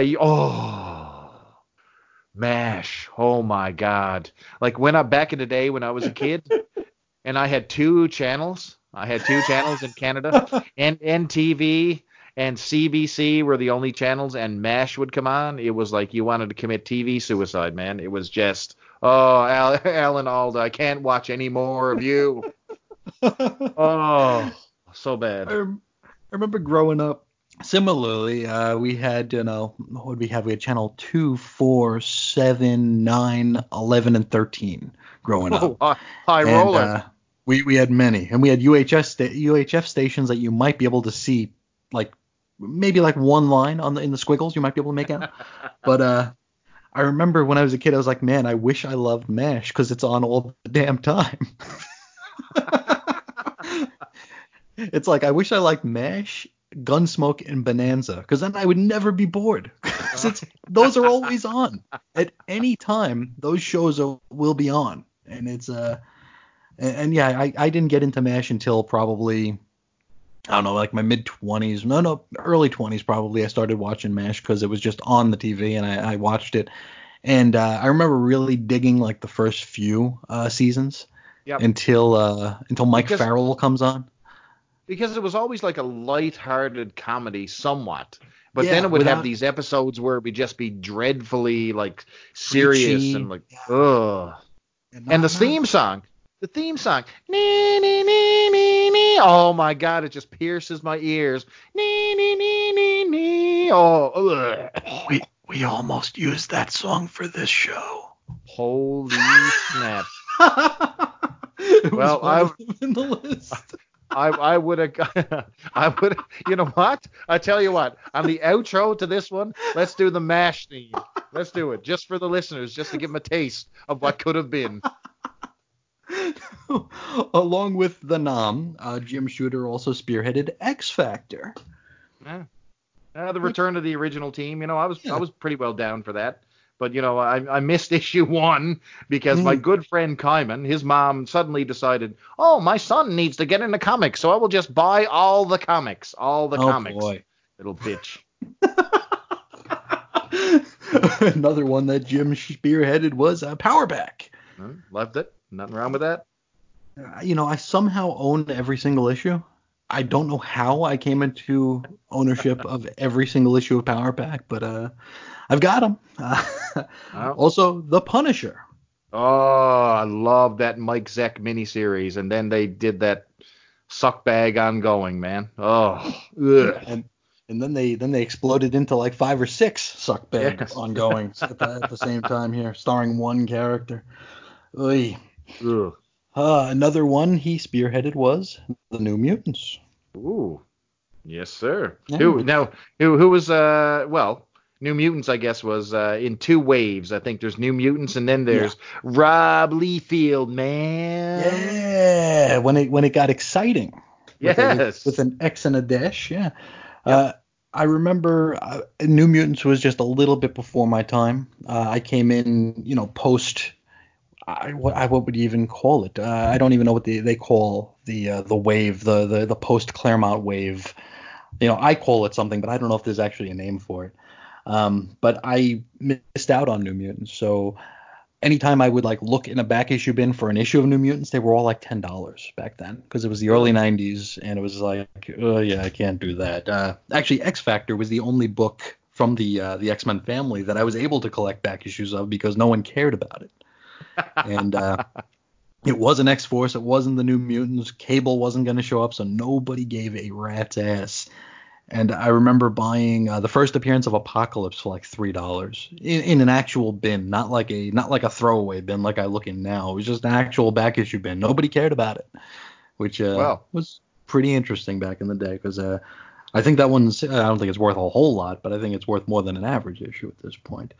Yeah, listen, I was all about the New Mutants halfway. Just, when I got into it, I got into New Mutants like literally about 15 issues before Liefeld took over. Okay. So I got to see you were dealing with that Blevins stuff. Yeah. Okay. Which was it was all right. But then when Liefeld jumped in, it was just like a sonic boom. This title took off. It started selling. The artwork was it blew me away at the time. It was like, my God, this is something completely different than what we're used to. It was so Well, I loved it at the time, and I still have an Sure. appreciation for it today. But I mean, wow. And they list others here under Jim Shooter contribution. So I don't know if we can assume that by others they're finally mentioning the new universe. Oh man, I love the new universe. This thing rocked at the start, man. But boy, did this thing die hard. But I just had a whole bunch, and this is another podcast for itself. But I mean, I collected pretty well everything, and I spoke of Mr. Kyman, whose mom got him into all the comics at once. Yeah. And it just so happened it happened right at the time that New Universe started, so I missed Starbrand #1. I missed it, Chris. Oh wow. But instead, I ended up with Merc #1, and then Mark Hazard. Yes, and then I got Kickers Inc. Mm-hmm. Yes, the football team by Grunwald and the boys, and man, those were I loved them at the time. So as a kid, I dove into this, loved it. But I mean, do you think that this would even work today? Do you think if you brought back all these characters like exactly as they were, wrapped in a 1980s bubble, do you think that this would fly this day and age with the right creative teams? What do you think? Yeah, I remember Warren Ellis tried bringing it back. Probably. No, but he tried to take it and put it in the real world and put like a realistic spin on it. I'm talking about like. Yeah, he just tried to give it like a real world feel to it, new Universal and all this stuff, and it just didn't work. As just like a comic that you'd buy in a spinner rack at like a pharmacy or something. Man, these things were great disposable. And plus they were all new heroes. You felt like you're on the ground level of something that was happening, but I don't know, man. They wanted Shooter gone, and the first thing they did was pull the plug on his big concept because he wanted to be his own version of Stan Lee and Jack Kirby. You know what I mean? Sure. He wanted to develop all these new properties, and I think he had the right idea. It's just that they saw it, they wanted him gone, they pulled the plug on his big concept, and that was it. He was torpedoed. Yeah. Absolutely. I just wonder what would have happened if Shooter hadn't left here, what the new universe would have matured into. Like, would it have matured into anything, or would it have been, because didn't it like wrap up in something called like the Pit or something, where everything kind of wrapped? They had the Pit, and then they followed it up with the War. Okay. Yeah. And it somewhat wrapped it up, but it was a big rush job, man. Like a rush job. It was, yeah. Because I know a lot of the heroes from that are like Avengers now. Yeah. I know Starbrand is in there, and oh boy, what's the other one? Night Mask. Yeah. Yeah. So Lord only knows. I don't know. I don't know, man. Now they continue saying Marvel produced its very first graphic novels, limited series, and direct-only comics under his, Jim Shooter's, superb editorial leadership. His accomplishments are too numerous to list here. Suffice it to say that he will be missed. And to editorialize and to repeat ourselves again, he is still missed, especially today. I agree. And you know what? Sometimes, I'm the self-proclaimed mean girl of this podcast. And sometimes I say some things that are off the grid. I've called Steve Ditko, said that he smelled like, smelled like ratchet ass for a while, and he smelled like onions. You know what I mean? But I also commented on Shooter's acne. Now, I would like to say to our good listener, Mr. Jody Yearden, that I would like to issue an apology to Mr. Jim Shooter for mocking his acne. I just think that his bad hair just overwhelms his acne at times when you see his greaser look. So there you go, Jody. That's my apology. Sorry, Jimmy. Oh boy, now out with the old and in with the new here, and the new is Two-Fisted Tom DeFalco. Okay. So he could work at Hobby Lobby. He's got two fists. He can carry a plant around. What does he do with those two fists? I don't know. Anyway, move forward. Let's go. Fast forward. Into our profile, where we're going to meet Mark Gruenwald. Now, he was, as of 1987, the editor on Avengers, West Coast Avengers, Solo Avengers, Iron Man, and both editions of the official handbook of these Marvel Universe. His past freelance credits include as a writer on Spider-Woman, Marvel 2-in-1, Thor, Bizarre Adventures, Hawkeye, and Squadron Supreme. His present freelance credits are writer, Captain America and DP7, which is we finally actually get a new universe mention in this column. Yeah, boy. What was DP7? DP7 was let me see. It was like one of their X-Men style displaced paranormals, and there were 7 of them. So yeah, it was actually a good book. It basically, both books, when you look at Psi-Force and DP7, they both basically merged into the Valiant universe when Shooter got there. He took both concepts, merged them together, and they became Harbinger. So you can see the early seeds from both books, from Psi-Force and DP7, and they literally become an amalgamation that becomes Harbinger a little bit later. Oh, so very cool. Some good stuff. So there's your history. Nice. Now, Mark Gruenwald was born in Oshkosh, Wisconsin. He's got some hobbies that he lists here, and his hobbies include playing with his daughter's toys. Oh, Jesus, report that man.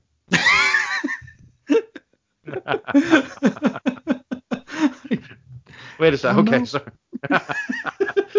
Well, listen, when you talk about toys, I'm a huge toy fan, all right? I don't know how you grew up, but I mean, my toys were everything. Star Wars, G.I. Joe, GoBots, Brave Star, Mask, you name it. I loved it all back in the day. So when you mentioned toys, I decided, I was going to check out my favorite source for toys, which was the Wish Book. Oh, the Sears Wish Book. Yep. So I just wanted to glance and see what kids were playing with in 1987 and 88. So I guess we'll start with the Goyles. Okie dokie. Yeah, what we got here? I think when you think about the mid to late 80s and girls' toys, it's basically all about the Cabbage Patch Kids, right? Oh, hell yeah. Did you have a Cabbage Patch Kid? I did actually have a Cabbage Patch Kid named Travis Elroy. Oh, nice. Yes, and my mother, you couldn't find these things in stores, is the thing. My mother actually met someone in a parking lot to buy this Cabbage Patch Kid. And I mean, it's the craziest thing in the world. She probably still has it somewhere, but yeah, these things were insane to track down and find, and yeah, just nuts. They were a mega huge craze. So this was like 87, 88. Sure. I mean, my mom worked at Woolworths. That's the date a little bit there. in Clarenville, Newfoundland. And of course, she worked there. And one of the advantages of working there was you get the first claim of the prizes. So, her manager decided that, no, we can't give them out to staff either because they're so hot. So you had to line up. And of course, she did line up for it, and it was chaos. I mean, people were jumping around. They were lined up, banging on doors. And anyway, she did come out with 2. Now, it was only myself and my brother Brad, and she brought home 2 Cabbage Patch Kids. Now, my brother was like all about the Cabbage Patch Kids. He loved it. And she brought me one, and I really didn't know what the hell to do with it. Mine was Alexander Graham was mine. Wow. So there you go. Yeah. Yeah, and it's funny because I don't know that I actually wanted one. I think it was just part of the wave. I think my mom wanted me to have one. I think that's it. Yeah, I think he still rests in a box somewhere, and my brother had an African American one. I can't remember what his name was, Delroy or something. I don't know what it was, but it was pretty funny. That's crazy stuff, man. I don't know that there'll be another. I mean, it's hard to even consider such a thing these days with so many online retailers and so many different ways to get things and things like Craigslist and eBay. We're not really wanting for anything. Exactly. If you want it, you can get it. Where with something like a Cabbage Patch Kid back in the mid 80s, it's like if you're not there when they come out, you ain't getting one. You're out of luck, son. Yeah, you are out of luck, Chuck. But continuing with the girls' toys here, there's one that was truly outrageous. Jem is my name. Loved it. So one of my guilty pleasures was that Jem and the Hologram show. Man, did I eat that up. And guess what? That was a Marvel production as well. Marvel Comics. Yes, it was. It was a Marvel Comics production, Jem and the Holograms. And guess what? I own a Jem doll. I own Jem. Oh, and not only do I own Jem, I own the Jem speaker, and you open it up and it's got a little chair and a little desk that Jem sits at. So very nice. So she sits lost in the dark ruins of my storage room, but I do have a Jem doll. Jem is her name. I'm pretty sure my sister was into Jem, but I seemed, I don't know if I'm conflating the dolls here, but I know there was like a doll that was like kind of like similar in size as a Barbie doll, but like just a little like too off scale to actually use with the Barbie doll. Yeah, Like they where had these one would massive heads. Like they it had. looked like one of them has like acromegaly, and the other one like you have like Andre the Giant and a normal doll. But I do remember she stored them all together. So yes. Yeah, they were off scale. You're right. They didn't really gel well with the Barbie at all. They were Which seems like a freakishly missed big. opportunity. Yeah. Man. Now continuing, we've got Popples. Now, are Now Popples the things that you fold into themselves? I think they were, and they're similar to. I think kids these days have pillow pets. So my kids have pillow pets, which are basically the same concept. You know what? The only thing that I remember about Popples, with the exception of the cartoon, which I claim to have. I think there's a cartoon, so I somewhat recall. I can remember a theme song, but I can't remember a Yes. cartoon. Yeah. Anyway, the one thing that I will say that I do remember was the Popples ad on the back of comic books. Do you remember that? I want to say so. Yeah. You know that I can recite the entire article, not even looking at it. Oh, do it. Okay. If Party Popple picked a peck of Popple Pals, who would be the new Perky Playful Pals Party Popple picked? How about that? Oh, Lord. Indeed. And I'm looking at some of these Popples here, where like the Popples, they're like balls. Like you can like squish them into a ball. And Yes, they're balls. but like at the bottom of the page here, there's like some that look a little bit more anthropomorphized. They've got like actual long limbs. Yes. And they look like I looked at it and I thought it was the Get Along Gang for a minute. Like one of them looks like it has antlers, but I think it might be the foot from the other one behind it. But I know they look. It's like somebody had the concept and were like, there's only so much we could do with this. Let's throw some arms on them. and let's give them instruments and ball, and literal footballs, basketballs, soccer balls, weird stuff. But that's the girl stuff, and I think we might all be in agreement that boys had a far superior pick of the toy litter. Oh man. Now, 1987 was probably the first time that I saw the movie Ghostbusters. Probably I think it was Channel 7 Sunday night movie. I'm pretty sure I still have the VHS that I taped it on somewhere in the garage. Oh, well done. But I remember watching that. It was a Sunday night. I was only able to watch the first half of it because it was a school night, and I had to watch the second half the next day. And I think also my mother wanted to make sure that there was nothing too mature in it for me or too scary in it for me. But man, I ate that stuff up. Oh, me too. I loved it. Peter Venkman is still one of my heroes. Oh, for sure. And I remember looking in the TV guide and seeing that there was a Ghostbusters cartoon, and then it came on, and I'm like, what the hell's going on with this monkey? Oh, you watched the Filmation one? Yes. So for kids who don't know what we're talking about, there's actually two Ghostbusters cartoons. They were the original Ghostbusters, right? Yes. So the Filmation created a kids cartoon called Ghostbusters in the 70s, and it contained a monkey, a team of Ghostbusters, and a monkey or something. Yeah, and a little car like an Archie jalopy, and they went around busting ghosts. Now, flash forward to the Ghostbusters movie about the mid-'80s, and they wanted to release a cartoon. However, all of a sudden, Filmation owned the rights to the name Ghostbusters. Yep. So they produced a Ghostbusters cartoon, but they had to call it The Real Ghostbusters. Yep. And I died every time the cartoon would come on and it would go to break and be like, The Real Ghostbusters will be back in a moment. Yeah, it was great. Man. Oh, I love that show. It's been decades since I've watched an episode of it. I don't know how it might have aged, but it's really good, Chris. So I watched a couple episodes on YouTube over Halloween. So they had they uploaded the Halloween cartoon versions or the Halloween episodes and all that stuff.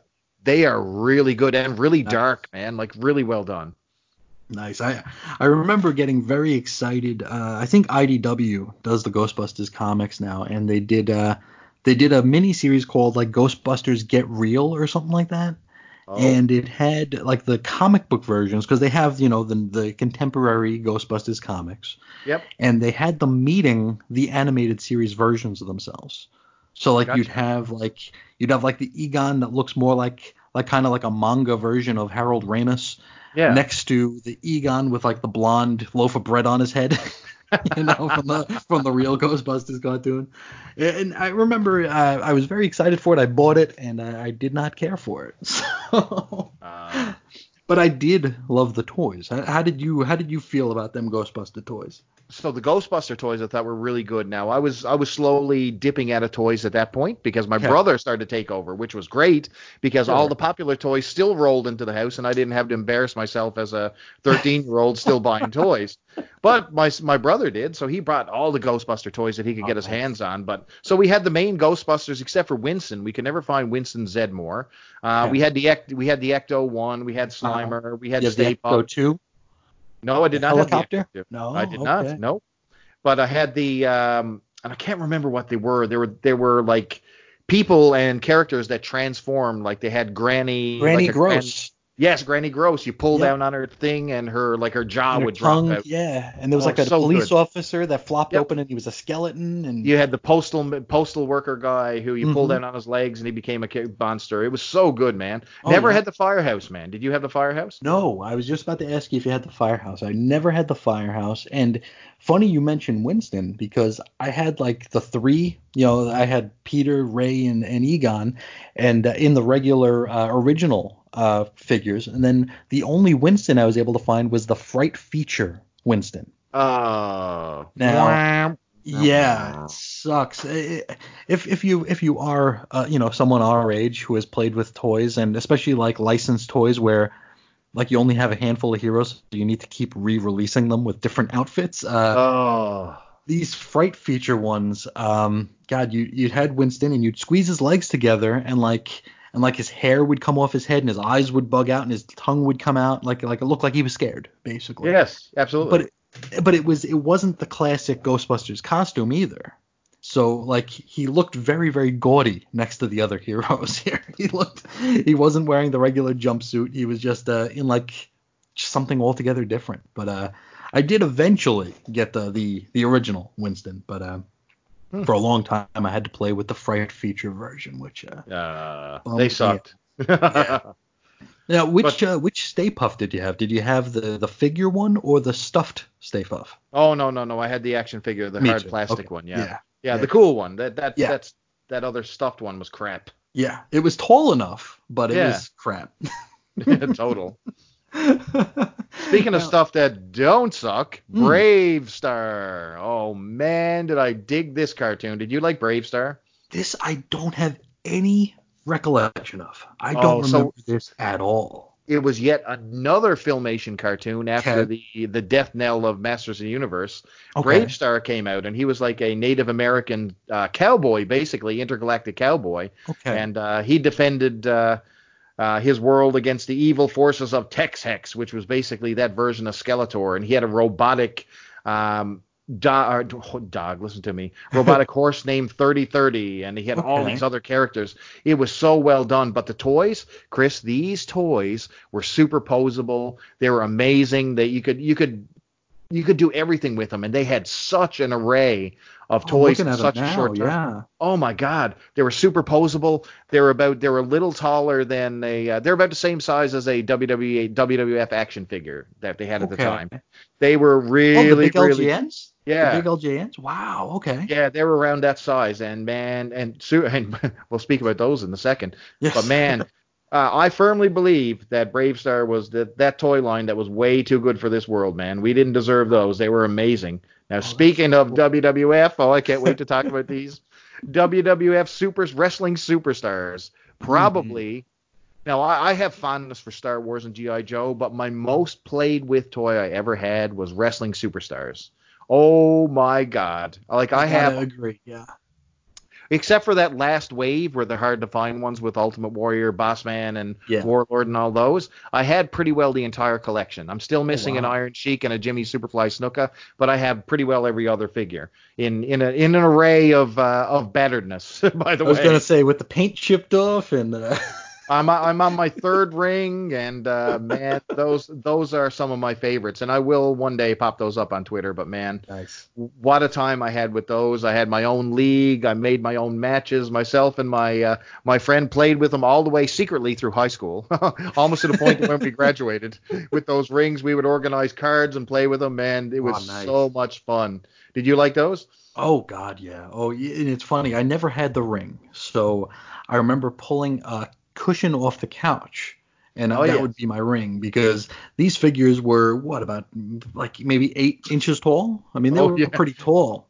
They were tall and they were heavy, man. You could kill somebody with striking them with an LJN figure. Oh yeah, you could put out a windshield for sure. Oh yeah, they are wild. But no, I despite the fact that they're not posable. I mean, I'm trying to think of like what are you gonna do? And people who collected these figures will know what I'm talking about. What do you do with the George Animal Steel figure? Nothing. He had his arms that were down by the side. He couldn't grapple. He couldn't do anything. He did what he did. He did what he did always in real life. He just laid there on the mat and got pinned. Like, what do you do with like the Randy Savage figure? He just stands there with his arms. He's flexing. It's like, and Paul Orndorff. What are you gonna do with that? It's like there's only so many times you can hit something with an elbow. I always used him as like his finisher was the torture rack because he always had the perfect. I'd stick the wrestles up in the rack. It was pathetic. I remember, and it's funny because I'm thinking of like the best posed one here because a lot of them came really poorly posed. I think the one that I had the most fun with, that I think was like my avatar in my leagues, was Special Delivery Jones. But guess what? You could do a lot of stuff with him. He was posed properly. He could body slam. He could punch. He could choke slam. He could do it all. Flying clothesline. He was like the perfectly, situated LJN figure. And he was always the one I used no matter what. You know what was funny? So these came out in what, 86, 87 or 85? They were out after the first Mania, so it could have been late 85, early 86. Okay. So, but one thing about these figures is that they're based on old photos. Okay, yes. So you had Andre the Giant, and he had the big, massive long hair. Fro. Yeah. Yeah, which was from like the early 80s, like late 70s. They had Hercules Hernandez, who was in the full Hercules Hernandez his gear. Roman gear, yeah. Yeah, so I mean, like you had all these weird variations of the characters. One of the worst posed ones of all, and I still don't know what you do with them. I just used to use them as a projectile. Was Cowboy Bob Orton.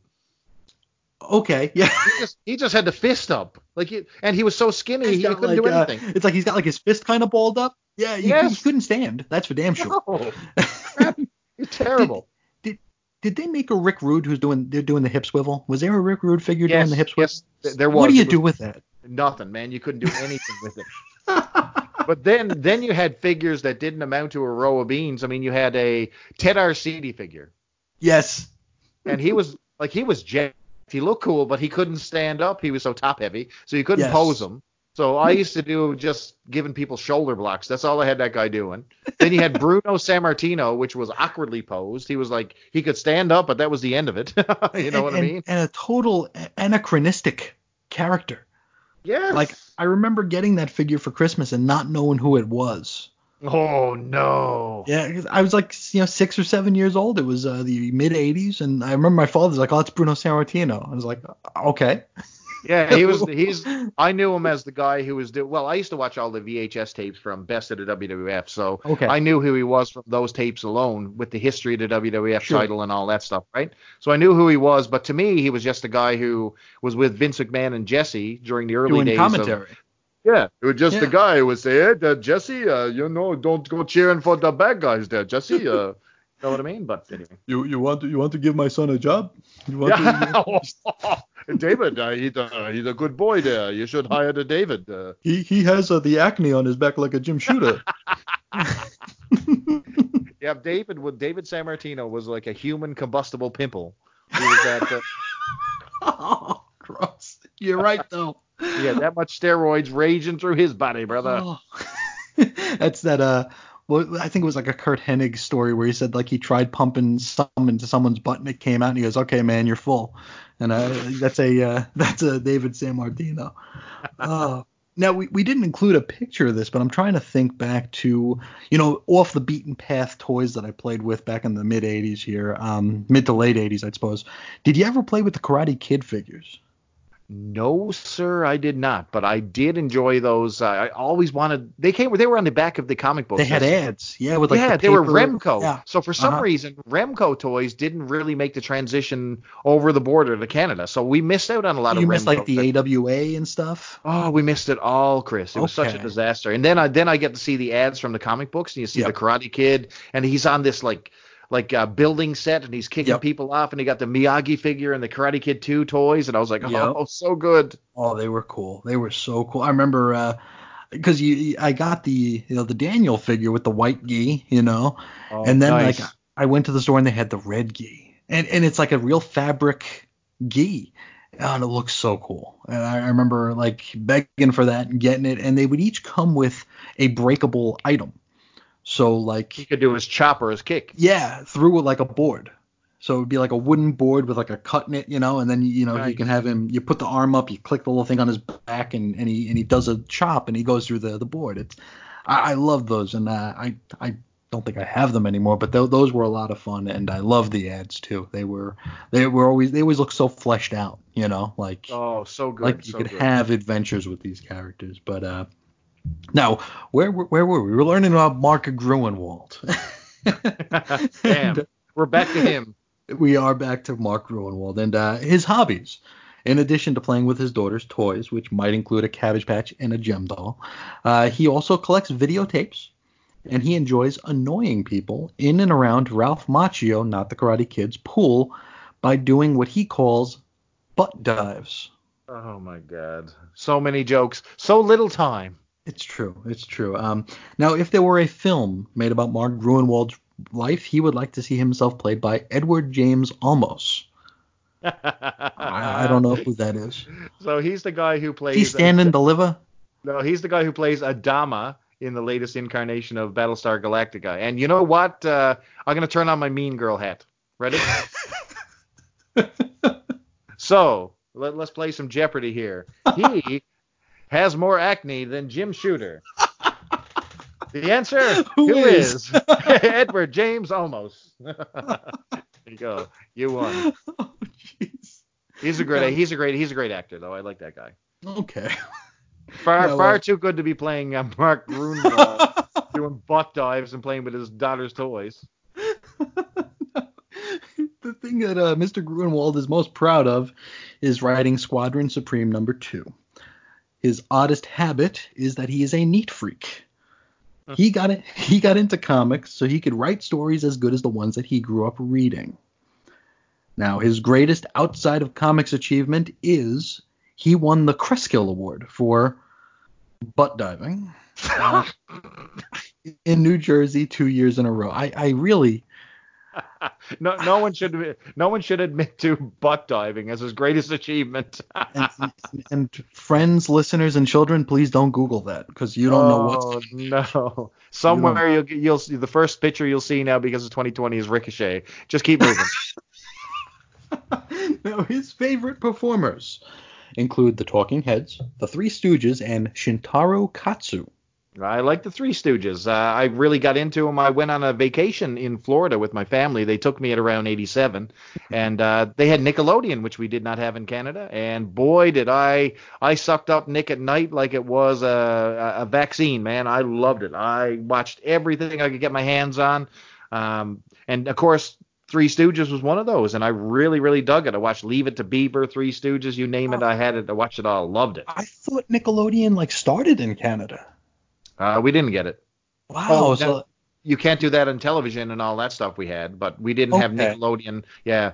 We had a lot of Canadian content forced on us. So we were watching The Mighty Hercules and Rocket Robin Hood and other crap.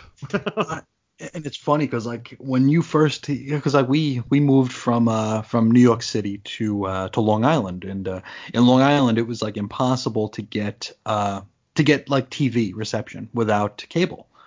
Back in New York, you would use the rabbit ears or whatever, and you'd get your channels. But in Long Island, deep off the city, we didn't have that luxury, so we'd have to get cable. And that first night of Nick at Night was like a revelation when I was 8. You know, it's all these things you never seen. Like I still remember like the first lineup. It was Mr. Ed, Patty Duke, My Three Sons, Donna Reed, Saturday Night Live because they played old like 1970 Saturday Night Lives, SCTV, and Alfred Hitchcock, which scared the crap out of me. Yeah. Absolutely. Oh man, wild stuff. Yeah, I never got into the Stooges though. I never. I'm more a Laurel and Hardy fan. I'll do a little bit of Marx I love those too. Absolutely. Yep. But I never got into the Stooges. I don't know. I don't know why I never did. But you know, that Shintaro Katsu that Mr. Gruenwald likes. He played Zatoichi, the blind samurai, in hundreds or thousands of movies and TV appearances throughout the years. Mark Gruenwald's last good book read is The Discoverers: A History of Man's Search to Know His World and Himself by Daniel Boostrom. And this sucker weighs in at near 800 pages. What an asshole. What? I love it when someone talks what was the last good book you read, and it's never something that like an actual human would read. It's like a 40-pound doorstop, yeah. Well, I like to read The History of Man's Search to Know Himself. You know what I mean? If you ask me, I would be like, well, the last book that I read was like, I don't know, the Last Starfighter movie adaptation that I had as a book order as a kid. I don't know. What a dork. Anyway, move on from this guy. The one you go with is It's Always Infinite Jest. That's the book. Yes. That's the last good book you read, Infinite Jest. It's 7 billion pages that mean. Now, the last good movie Mr. Gruenwald saw was Raising Arizona. I don't think I've ever seen it, despite living in Arizona. I don't know if it's a prerequisite, but I did not see it's good. It's good. Nicolas Cage Nicolas is really good. Yeah. Top notch. His biggest influences are Stan Lee, Gardner Fox, and Philip K. Dick. His greatest ambition in life is to write Captain America forever and ever and ever. Yeah, boy, that's lowballing life right there, bro. Yeah, aim higher, my friend. Aim higher. The worst part of his job is saying goodbye to his daughter every morning. Oh, I thought it was not being able to butt dive at work. But anyway. I know, that's hard. When nobody's looking, he likes to rearrange his office. And that's what it's called now, is it? Hey, I just got to lie back and rearrange the office for a second. Why'd you turn the lights out? He would like everyone to know that he is the James Brown of comics here. He's the hardest working editor in the biz. Good for you. So yeah, that is Mark Gruenwald with a little bit through the weeds, but we got through it. This also includes the Mighty Marvel checklist, and check this out: Strikeforce Morituri number 12 gets a blurb. Whew. The first time in months. What did they say? It said, well, it's not an accurate blurb, but it's a blurb. It says the citizens of Earth believe that the Strike Force has turned traitor, which we didn't get any kind of a word from the man on the street in this issue, but I guess we can assume. I guess. Now we go down to the the biggest and baddest here of the Mighty Marvel checklist. Punisher number 4 comes with a blurb that reads, quote, "The Punisher gets shot." Like he does in every issue, but okay. Power Pack number 33 features a pair of fallen angels. And also the Fallen Angels miniseries mercifully wraps up this month as well. Thank God. Now, the House 2 movie adaptation, written by Ralph Macchio and art by Alan Kupperberg. So we talked about how cool House 1 was previous. Now, House 2 is a bag of shit. I would not recommend this, nor this the has adaptation. A different guy from Cheers in it, right? Oh, this is garbage. This is straight garbage. But one of the things that stuck out to me from this solicit here is that it was written by Ralph Macchio. Again, not the Karate Kid, the other one. What are your thoughts anytime you see the name of like a longtime editor or a guy who is only really known as an editor being trotted out to actually write a story? Does that tell you it's skippable? Does that tell you? Yes, sir. That means we're filling in gaps and we're taking a property that nobody gives a shit about. We're going to make some quick cash. You know, it's like I think about like if you go through like your DC in the 80s collections and stuff and you see anytime that like Joey Cavalieri is listed as the writer, it's like, skip. What?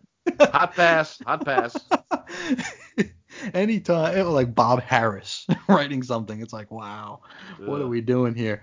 We just can't find a writer, so we need the editor to do it, and it's never good. And I remember like the last issue of Green Lantern Corps, that ended like the legacy numbering of like the Silver Age Green Lantern was written by Joey Cavalieri. It's like, what? So bad. But now we also have Captain America number 335, probably written by Mark Gruenwald.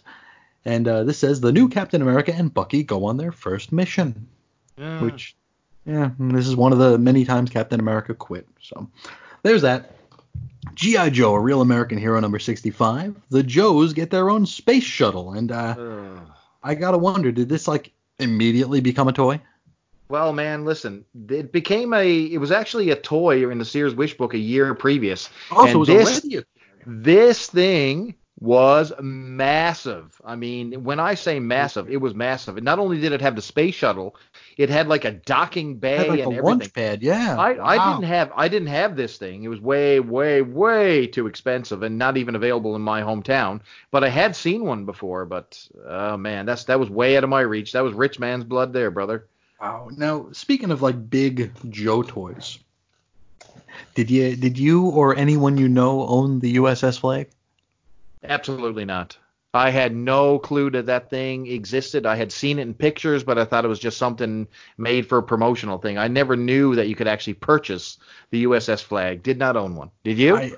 I did not own one, but a friend did. Oh, you must have hated his guts. Oh, you are not kidding. And it was the coolest thing about it, and this is the dumbest thing in the world, but I thought the coolest thing about it is that it came with a prison. Like a cell you could put the Cobras in. Yes.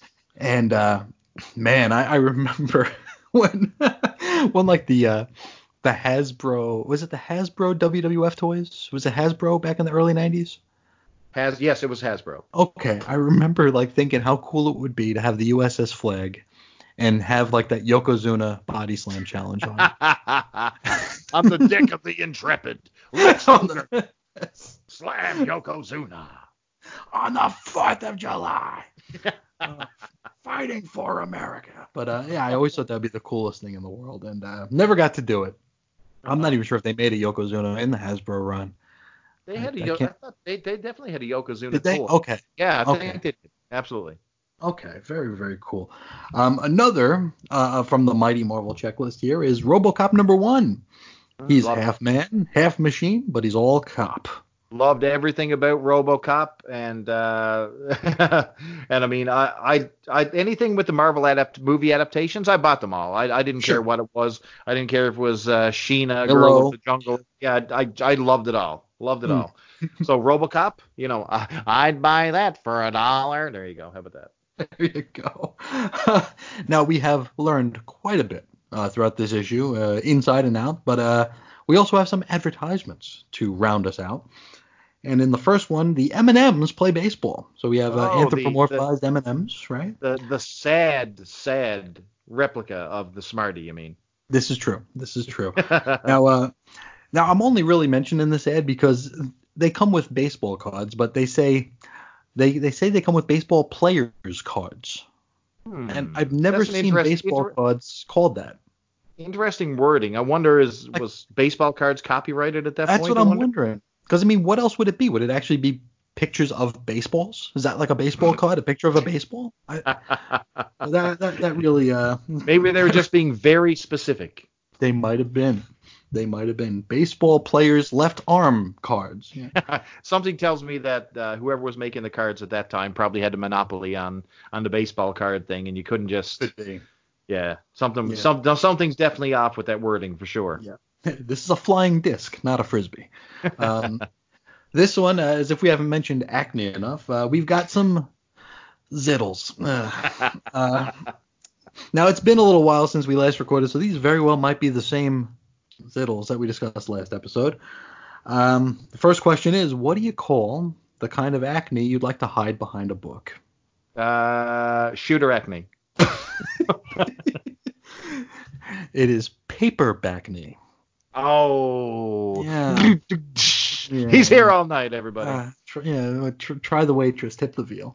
Now, what do you call 2 matching pimples, 1 on each cheek. And before, I want to clarify, we're probably talking about on the face. Well done. I don't know. What are they? Twimples. Dun, dun, dun. Yeah, I think I can safely say Zittles are disgusting. Yes, they are. But next time we're gonna have more. We're gonna have more Zittles, including a contest. Not a contest we're running because we're not all about that. This is a contest that either Stridex or whoever these people are, Oxy, or I don't even know. You know who should have ran the ads for this thing? They should have got Jim Shooter together with Edward James Olmos and Bryan Adams from Canadian Music, and those guys. David Sammartino. David Sammartino, and they should have just ran the Zittles campaign for everybody, just bursting each other's pimples. Oh, gross. But we will have that contest next time. I'm the mean girl of this podcast. Another advertisement we have. You could learn George Brett's Secrets of Baseball on VHS and Beta. Ooh. Now, for $14.95 American plus $3.30 shipping and handling, plus 97 cents if you live in California, you can get all of his secrets. Good Lord, man, oh man, I would like some sexual favors as well for that price for $14.95, my brother. And for the effort, I mean, you have to do math for this. That's a small house mortgage back in '87. And you also have to allow 6 to 8 weeks, probably closer to 8, for delivery. And it reads the following here. George Brett is going to show you how to improve your game. The 1980 American League MVP and 2-time league batting champ tells the secret of his incredible .314 batting average, 200 home runs, 1,000 RBIs, and 2,000 hits. God.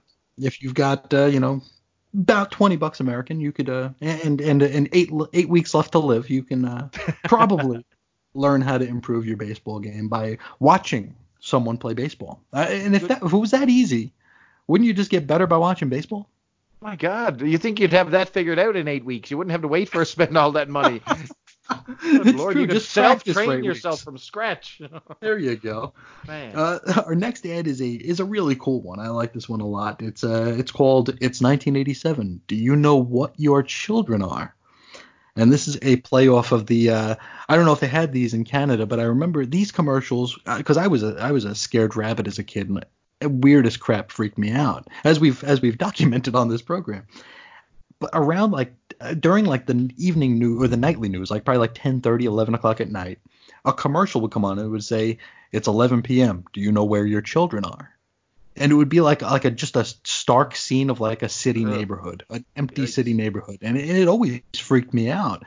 But this advertisement here is kind of playing on that, and it's an advertisement for the Fall of the Mutants crossover for the X-Men, and it has these 4 little very photorealistic black and white pictures of children, and they just look like normal kids, but the last one has the word Mutie scrawled across its face in red ink.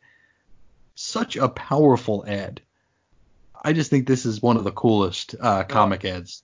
I do too. It really sticks out. It's almost like a missing child poster or something. I thought it was really cool. And you know what? Growing up, living in Newfoundland, we really didn't have any, kidnapping cases or murders or anything. And I distinctly remember being frightened to death because we had one murder on the island. A poor young girl named Dana Bradley was sadistically murdered, and she was lost for a while. And it was this big campaign. So when posters started going up for, have you seen Dana Bradley? I mean, that used to terrify me. So, boy. Yeah, this was not cool. So it was one of those, ultimate horror shows when you're a kid to see some of your friends poked up on a sign like that. So not cool. But yeah, that really does a good job of doing that. So really, really cool ad. Yeah, very, very subtle, very, very powerful. But we also have an ad for Sure Shot Savings. This is a Marvel subscription ad that features Hawkeye and Mockingbird. In it, Hawkeye fires an arrow through an issue of Solo Avengers, which makes me figure that some dude who would eventually work at Malibu Comics went, aha! I like that. Indeed. What would a subscription, cost for a book today? I mean, do they even have these things? Do we even have subscription ads anymore? Except for in Archie Comics? I don't think so.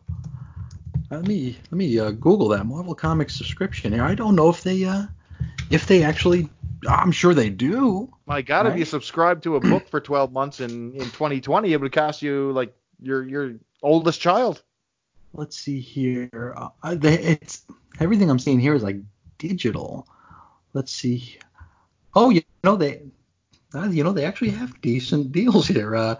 If you were to get a subscription of X-Men, which would normally set you back $47.88, your price here is $28.96. So you Really? save 40%. That's not terrible. I mean, What it's what they basically don't what you get at. Hopefully they have a better delivery method than they did back when I subscribed. So Sure. they used to come into like this cardboard mailer, and by the time Mhm. you get it, it would be a mangled mess with dog Crushed urine and yep. feces. Just a disaster. Now, if you act before Halloween 1987, so make sure you do this quick, you will save $2.75 on every Marvel title. That's right. Instead of paying 75 cents like losers and saps in the newsstand, you're going to only pay 59 cents. Also, your comic will probably be bent in half upon arrival. So Indeed there they is were. that. And, I'm looking at this ad, and we got, Hawkeye and Mockingbird. And it makes me like nostalgic for a long time ago here, because I mean neither of these characters look anything like this now. It's Oh just no, so I different. really loved their look back then. Honestly, Oh I mean, yeah. Hawkeye miniseries that they brought out in the early '80s, the limited Yeah, series, was one of my favorite books at the time. I loved that as a kid. sure. No, he was such a cool character, and now it's just like, nah. It's like, oh, Now it's a he's dude too in cool for school sunglasses. now. Yeah, it's Yeah, stupid. just a dude in sunglasses. Now, in our final ad, this is on the back cover, and it was on the back cover of a lot of Marvel comics back in the day. This one features Meatloaf. Whoa! Now, have you written? I don't know. I don't presume that a lot of people have done this, but I've mentioned this Meatloaf ad a few times in my blogging career, and every single time I always type it out as Meatload.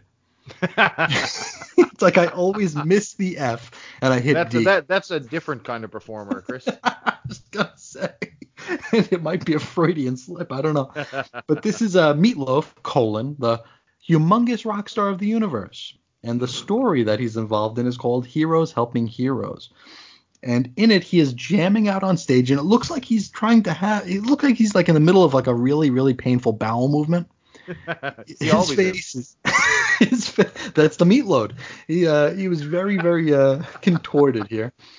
And he's there on stage with his guitar. I'm assuming he's singing, but he's also thinking to himself, as in there's a thought balloon over his head, and he thinks that the Special Olympians are the real heroes, and he's going to give them everything he's got. Then he asks the crowd if they're going to help him, in his thought balloon, of course. And we figure that this crowd must be full of telepaths because they all seem to have been able to read his thoughts. Of Though, course.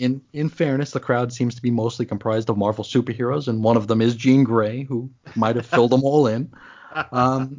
They ask how they can help, to which Meatloaf breaks the fourth wall and tells them to return the attached coupon. And so, for a $5 USD donation plus $2 postage, Orpheum Records will send you the 1981 International Special Olympics theme music on record or cassette. Wow. This is 1987. I don't know why you're going to get the 1981 International. Maybe they only happen every 6 years. I don't know. But yeah, you would get that. And it's worth noting that this coupon has a fingerprint on it for some reason. Like it's a can of Dinty Moore stew. I don't know why. You know what? I dig Meatloaf, man. My first well, I'm not talking about meatloaf here, just Meatloaf to be clear. But my uncle always used to have record albums, and some of Okay. the more adult albums. I mean, when I was a kid, I listened to Sesame Street Records, Alvin and the Chipmunks, Twisted Okay. Sister, the good stuff. The kid stuff, And, yeah. but he used to have Bat Out of Hell, and the cover always intrigued me. It was this ripped guy with, I think he had a girl on the back of a motorcycle riding out of hell, you know what I mean? And Yeah. oh man, I just thought that cover was so cool. And then I saw Meatloaf, this Haggerty, fat ass, sweaty, dirty looking man who A man sang who like looked like an he'd be opera named singer. Meatloaf. Yes. And I thought this was going to be like a metal album. Instead, it was like a rock opera. You know what I mean? It Yeah. was I really dig it now. I got to say, Bat Out of Hell, amazing record. So I guess 2 out of 3 ain't bad, Chris. Hey, I get that one. But yeah, that will actually do it here. That's cover to cover, Strikeforce Murray Turi number 12. And wow, it's a long time coming, a long time to cover it, and heck of a lot of fun. Boy, we could. Baby, we can talk all night. But that ain't getting us nowhere. As long as we ain't telling each other zittles, we'll be good. Oh, you know what? And actually, I'm wrong. I'm actually rolling through our notes here, and the pimples on either cheek is not twimples. It's opposites. Oh. Yeah. Yeah. Well, I don't know if that's better, worse, or same old crap. I don't know. But that's that. But before we head out, why don't you do some plugging? Well, my brother, I'm like everybody else, just trying to stay alive here in 2020. So basically, you can find me on the Twitter. That's basically where I'm hanging out for now until forever. And you can also catch me over on the Radlichen Broadcasting Network, or the W2M. We do some wrestling podcasts with, of course, Mr. Chris Sheehan as well. Mm-hmm. And we got one coming up covering WrestleMania from God knows where. Yeah, over how many nights? Who knows? 2 nights, 3 nights. At this point, nobody cares. But live taped, cartoon animated, we don't know yet. But we will see. But we will be there. But hopefully very soon we'll have episode number 13, and we'll kickstart episode 2 of season 2 of Morituri Mondays, and I can't wait. It was good to be back, Chris. Absolutely it was. It feels real good to be back on the mic again. And if you would like to find me, I'm also on the Twitter machine at Ace Comics. I am not a UK comic shop. I am a man. I'm not a shark. I am not a fish. I am not a UK comic shop. I'm a man. You can also find me at chrisandreggie.com and chrisisoninfiniteearths.com, where I am still blogging every single day, even though, who knows if anybody cares. But it's there if you want to see it. As a matter of fact, I've kind of jumped into a different format, a nice little new feature where I discuss what I call DC near misses. So these are things that might have been pitched to DC that DC passed on, things that were originally intended to appear in a DC comic, things that, where Marvel and DC went to court over something or whatever. It's been a lot of fun. It's really broadened the scope of the blog, and it's really scratched that research itch that I've needed scratched for quite a while. So I'm having a lot of fun with that. I hope the folks reading do as well. And if you're interested in that, it's there. chrisisoninfiniteearths.com. But I think that's about all we got, unless you got anything else to share. No, sir. Those DC near misses are must read, so you really got to check those things out. I've learned so much just catching up on that stuff. So thank you for the research, sir. You're doing the Lord's work on those. Well, that'll do it for us, and we will thank you so much for hanging out, and we'll talk to you again real soon. And on behalf of Jim Shooter, keep on popping. See ya.